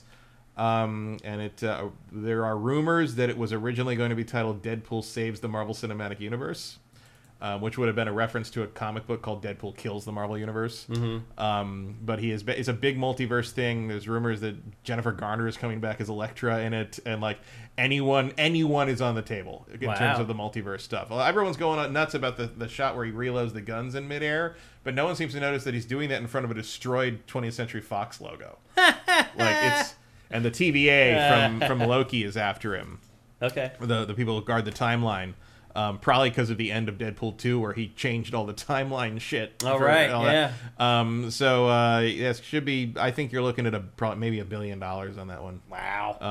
And then there's only 5 comic book movies this year. There's Madam Web, Deadpool 3, Kraven, which is the next Sony garbage, Joker 2, which is a musical, starring Lady Gaga as Harley Quinn. Wow. That's real. I'm not making that up. That's real. That's crazy. And Venom 3, which actually is still shooting, so I don't know if Venom 3 is still going to come out in November. Probably not. Yeah. But it's on the schedule for November. Okay. Remember when we thought Spider-Verse 3 was going to come out like a month and a half? That was good times. But yeah, the MCU is kind of having a little bit of we got to have a plan here, because it turns out that after they achieved one of the greatest things in commercial cinema, that nobody sat down and worked out what they're going to do next, and they just started throwing movies out and hoping it was all going to come together like they'd done before, and it didn't. Yeah. And I think part of the problem is they wanted to hang the multiverse saga on T'Challa, Peter Parker, and Captain Marvel, and Chadwick Boseman died. Right. And Sony started getting weird about the Spider-Man license, and Brie Larson backed way the fuck off as much as she could because she was getting so much hate and death threats from useless weirdos and fragile men. So they were kind of left without a protagonist. If you go back and watch the old MCU, it's pretty clear from the beginning Steve Rogers and Tony Stark are the main characters of the story. Yeah, of course. There isn't really a main character of the story right now. And that's a problem. That's the big problem. Establish it. People can go on about the bullshit about the diversity requirements or the MCU or whatever nonsense shit they need to tell themselves to sleep at night because they're failures in life, but the real problem is there is no protagonist of the Marvel Cinematic Universe right now. The closest we've gotten right now, I think, is Kamala Khan near the end of the Marvels, who sort of gets the Young Avengers initiative going. I'm like, that movie should have been the third movie after Endgame. Yeah. They needed to get on with it quicker. Yeah. So the next MCU movie will be Captain America 4 next year, and that has to be great. It has to be great. Do or die, If that one doesn't hit hard, if you don't get another Winter Soldier out of that one, I think you're in trouble. Yeah, I agree. I think you're already in trouble, but I think you're in maybe unrecoverable tailspin if Captain. And the word is they're doing 4 months of reshoots this year on that, which basically means they're reshooting the movie. Yeah. So we'll see what happens. It's not encouraging. No, I'm not. I wouldn't hold my breath. I mean, I hope so, because I love Sam as Captain America. I think he's great. They're going to finally address that celestial in the middle of the ocean that was from the end of Eternals. Like, there's a lot of cool ideas happening there. And I'm hoping Sam Rockwell comes back, and you got Harrison Ford as Red Hulk, and like there's going to be some good shit in there. But oh boy, they need to make a great movie. They really need to nail it. Stand on the edge right now for sure. All right, let's check you guys out again. Did you guys ask any more questions? Or are you just talking about MCU stuff? Oh, here's a long one from Mitchell Ness. Any chance that Microsoft announces at some point that Xbox game purchases will be compatible with the Xbox Store for Windows? I'll talk about playing everywhere and coming to PlayStation with some of the catalog. That will likely expand. This seems like the answer to save face with the brand and keep the ecosystem together. Microsoft seemingly will, that's the longest question ever. Microsoft seemingly will deprioritize more powerful Xbox hardware. I mean, a bunch of the stuff I've bought on Xbox is available on my PC. Like, play anywhere or whatever. That's basically what that is. So, yeah, they're doing that. I think so. I think that'll just get more and more universal as time goes on. I agree. For pretty much that exact reason. Yep. From Justin Horman, is it strange for so many devs to be chasing a games as a service dragon? Only a few surely must succeed with that avenue, and even if they are successful, they're just backing themselves in a corner where they'll need to spend money to continue to support it.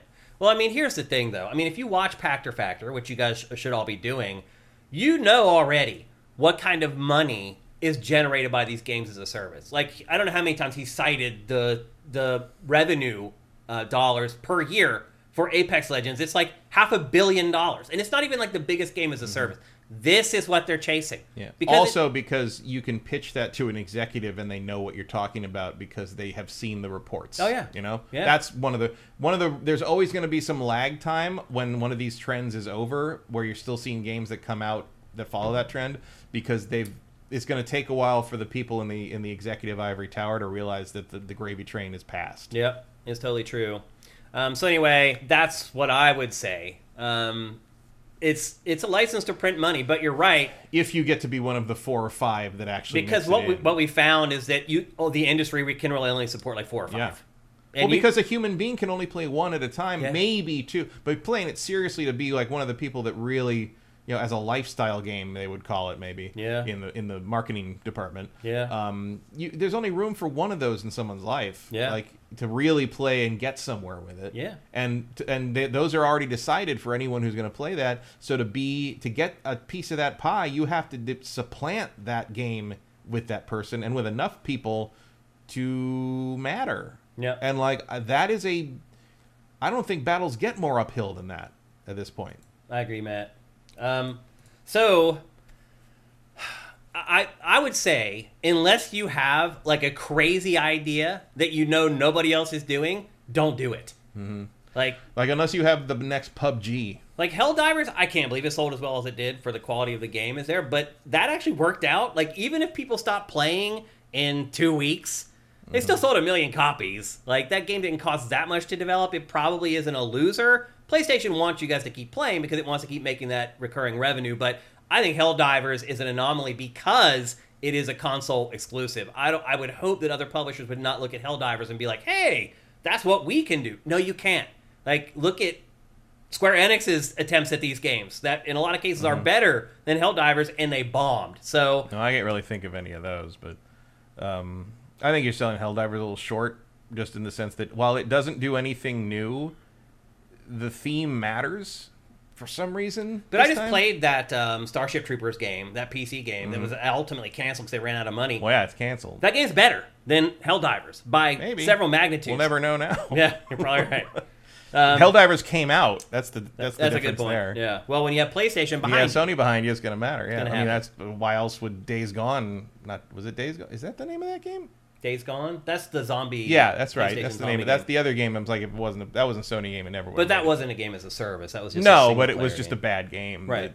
You're like, how did this get made? Yeah. Because of PlayStation's dollars. Mm-hmm. Anyway, once you pass a certain point of no return, I think you come out under the PlayStation banner no matter what. Yeah.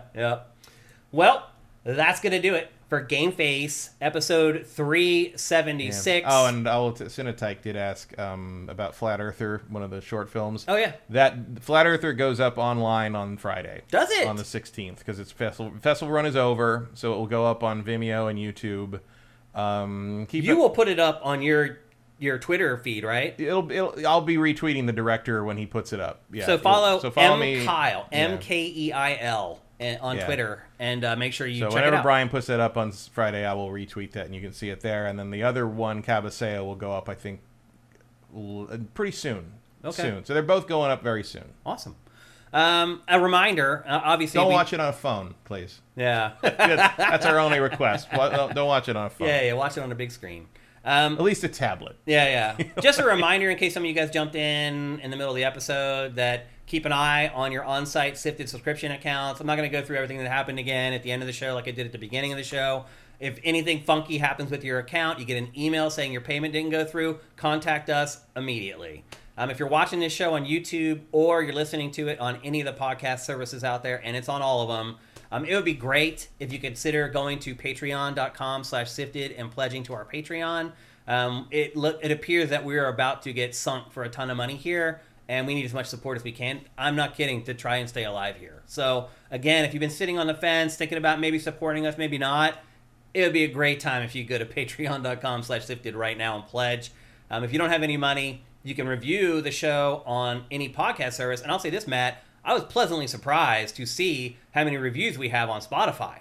We have like 90-some reviews on Spotify for the show. So, Spotify crew, thank you, man. It makes a difference. I can see already that our podcast is starting to bubble up on Spotify in more searches. So, it's making a difference. Keep doing it. Again, if you can't afford to support us in any way, that's something that you can do to help. Also, if you're watching on YouTube, go down in the description and learn how to help us with Twitch Prime. You hear us talk about it live on the show all the time. All our awesome crew helping us out with Twitch Prime. It makes a big difference, and we really need that money now. So if you could do that, we would really appreciate it. Thanks, Matt, as always. Thanks to you guys for making the show better, fact-checking us, filling in, asking great questions. We'll see you next Tuesday. GameFace is up and out.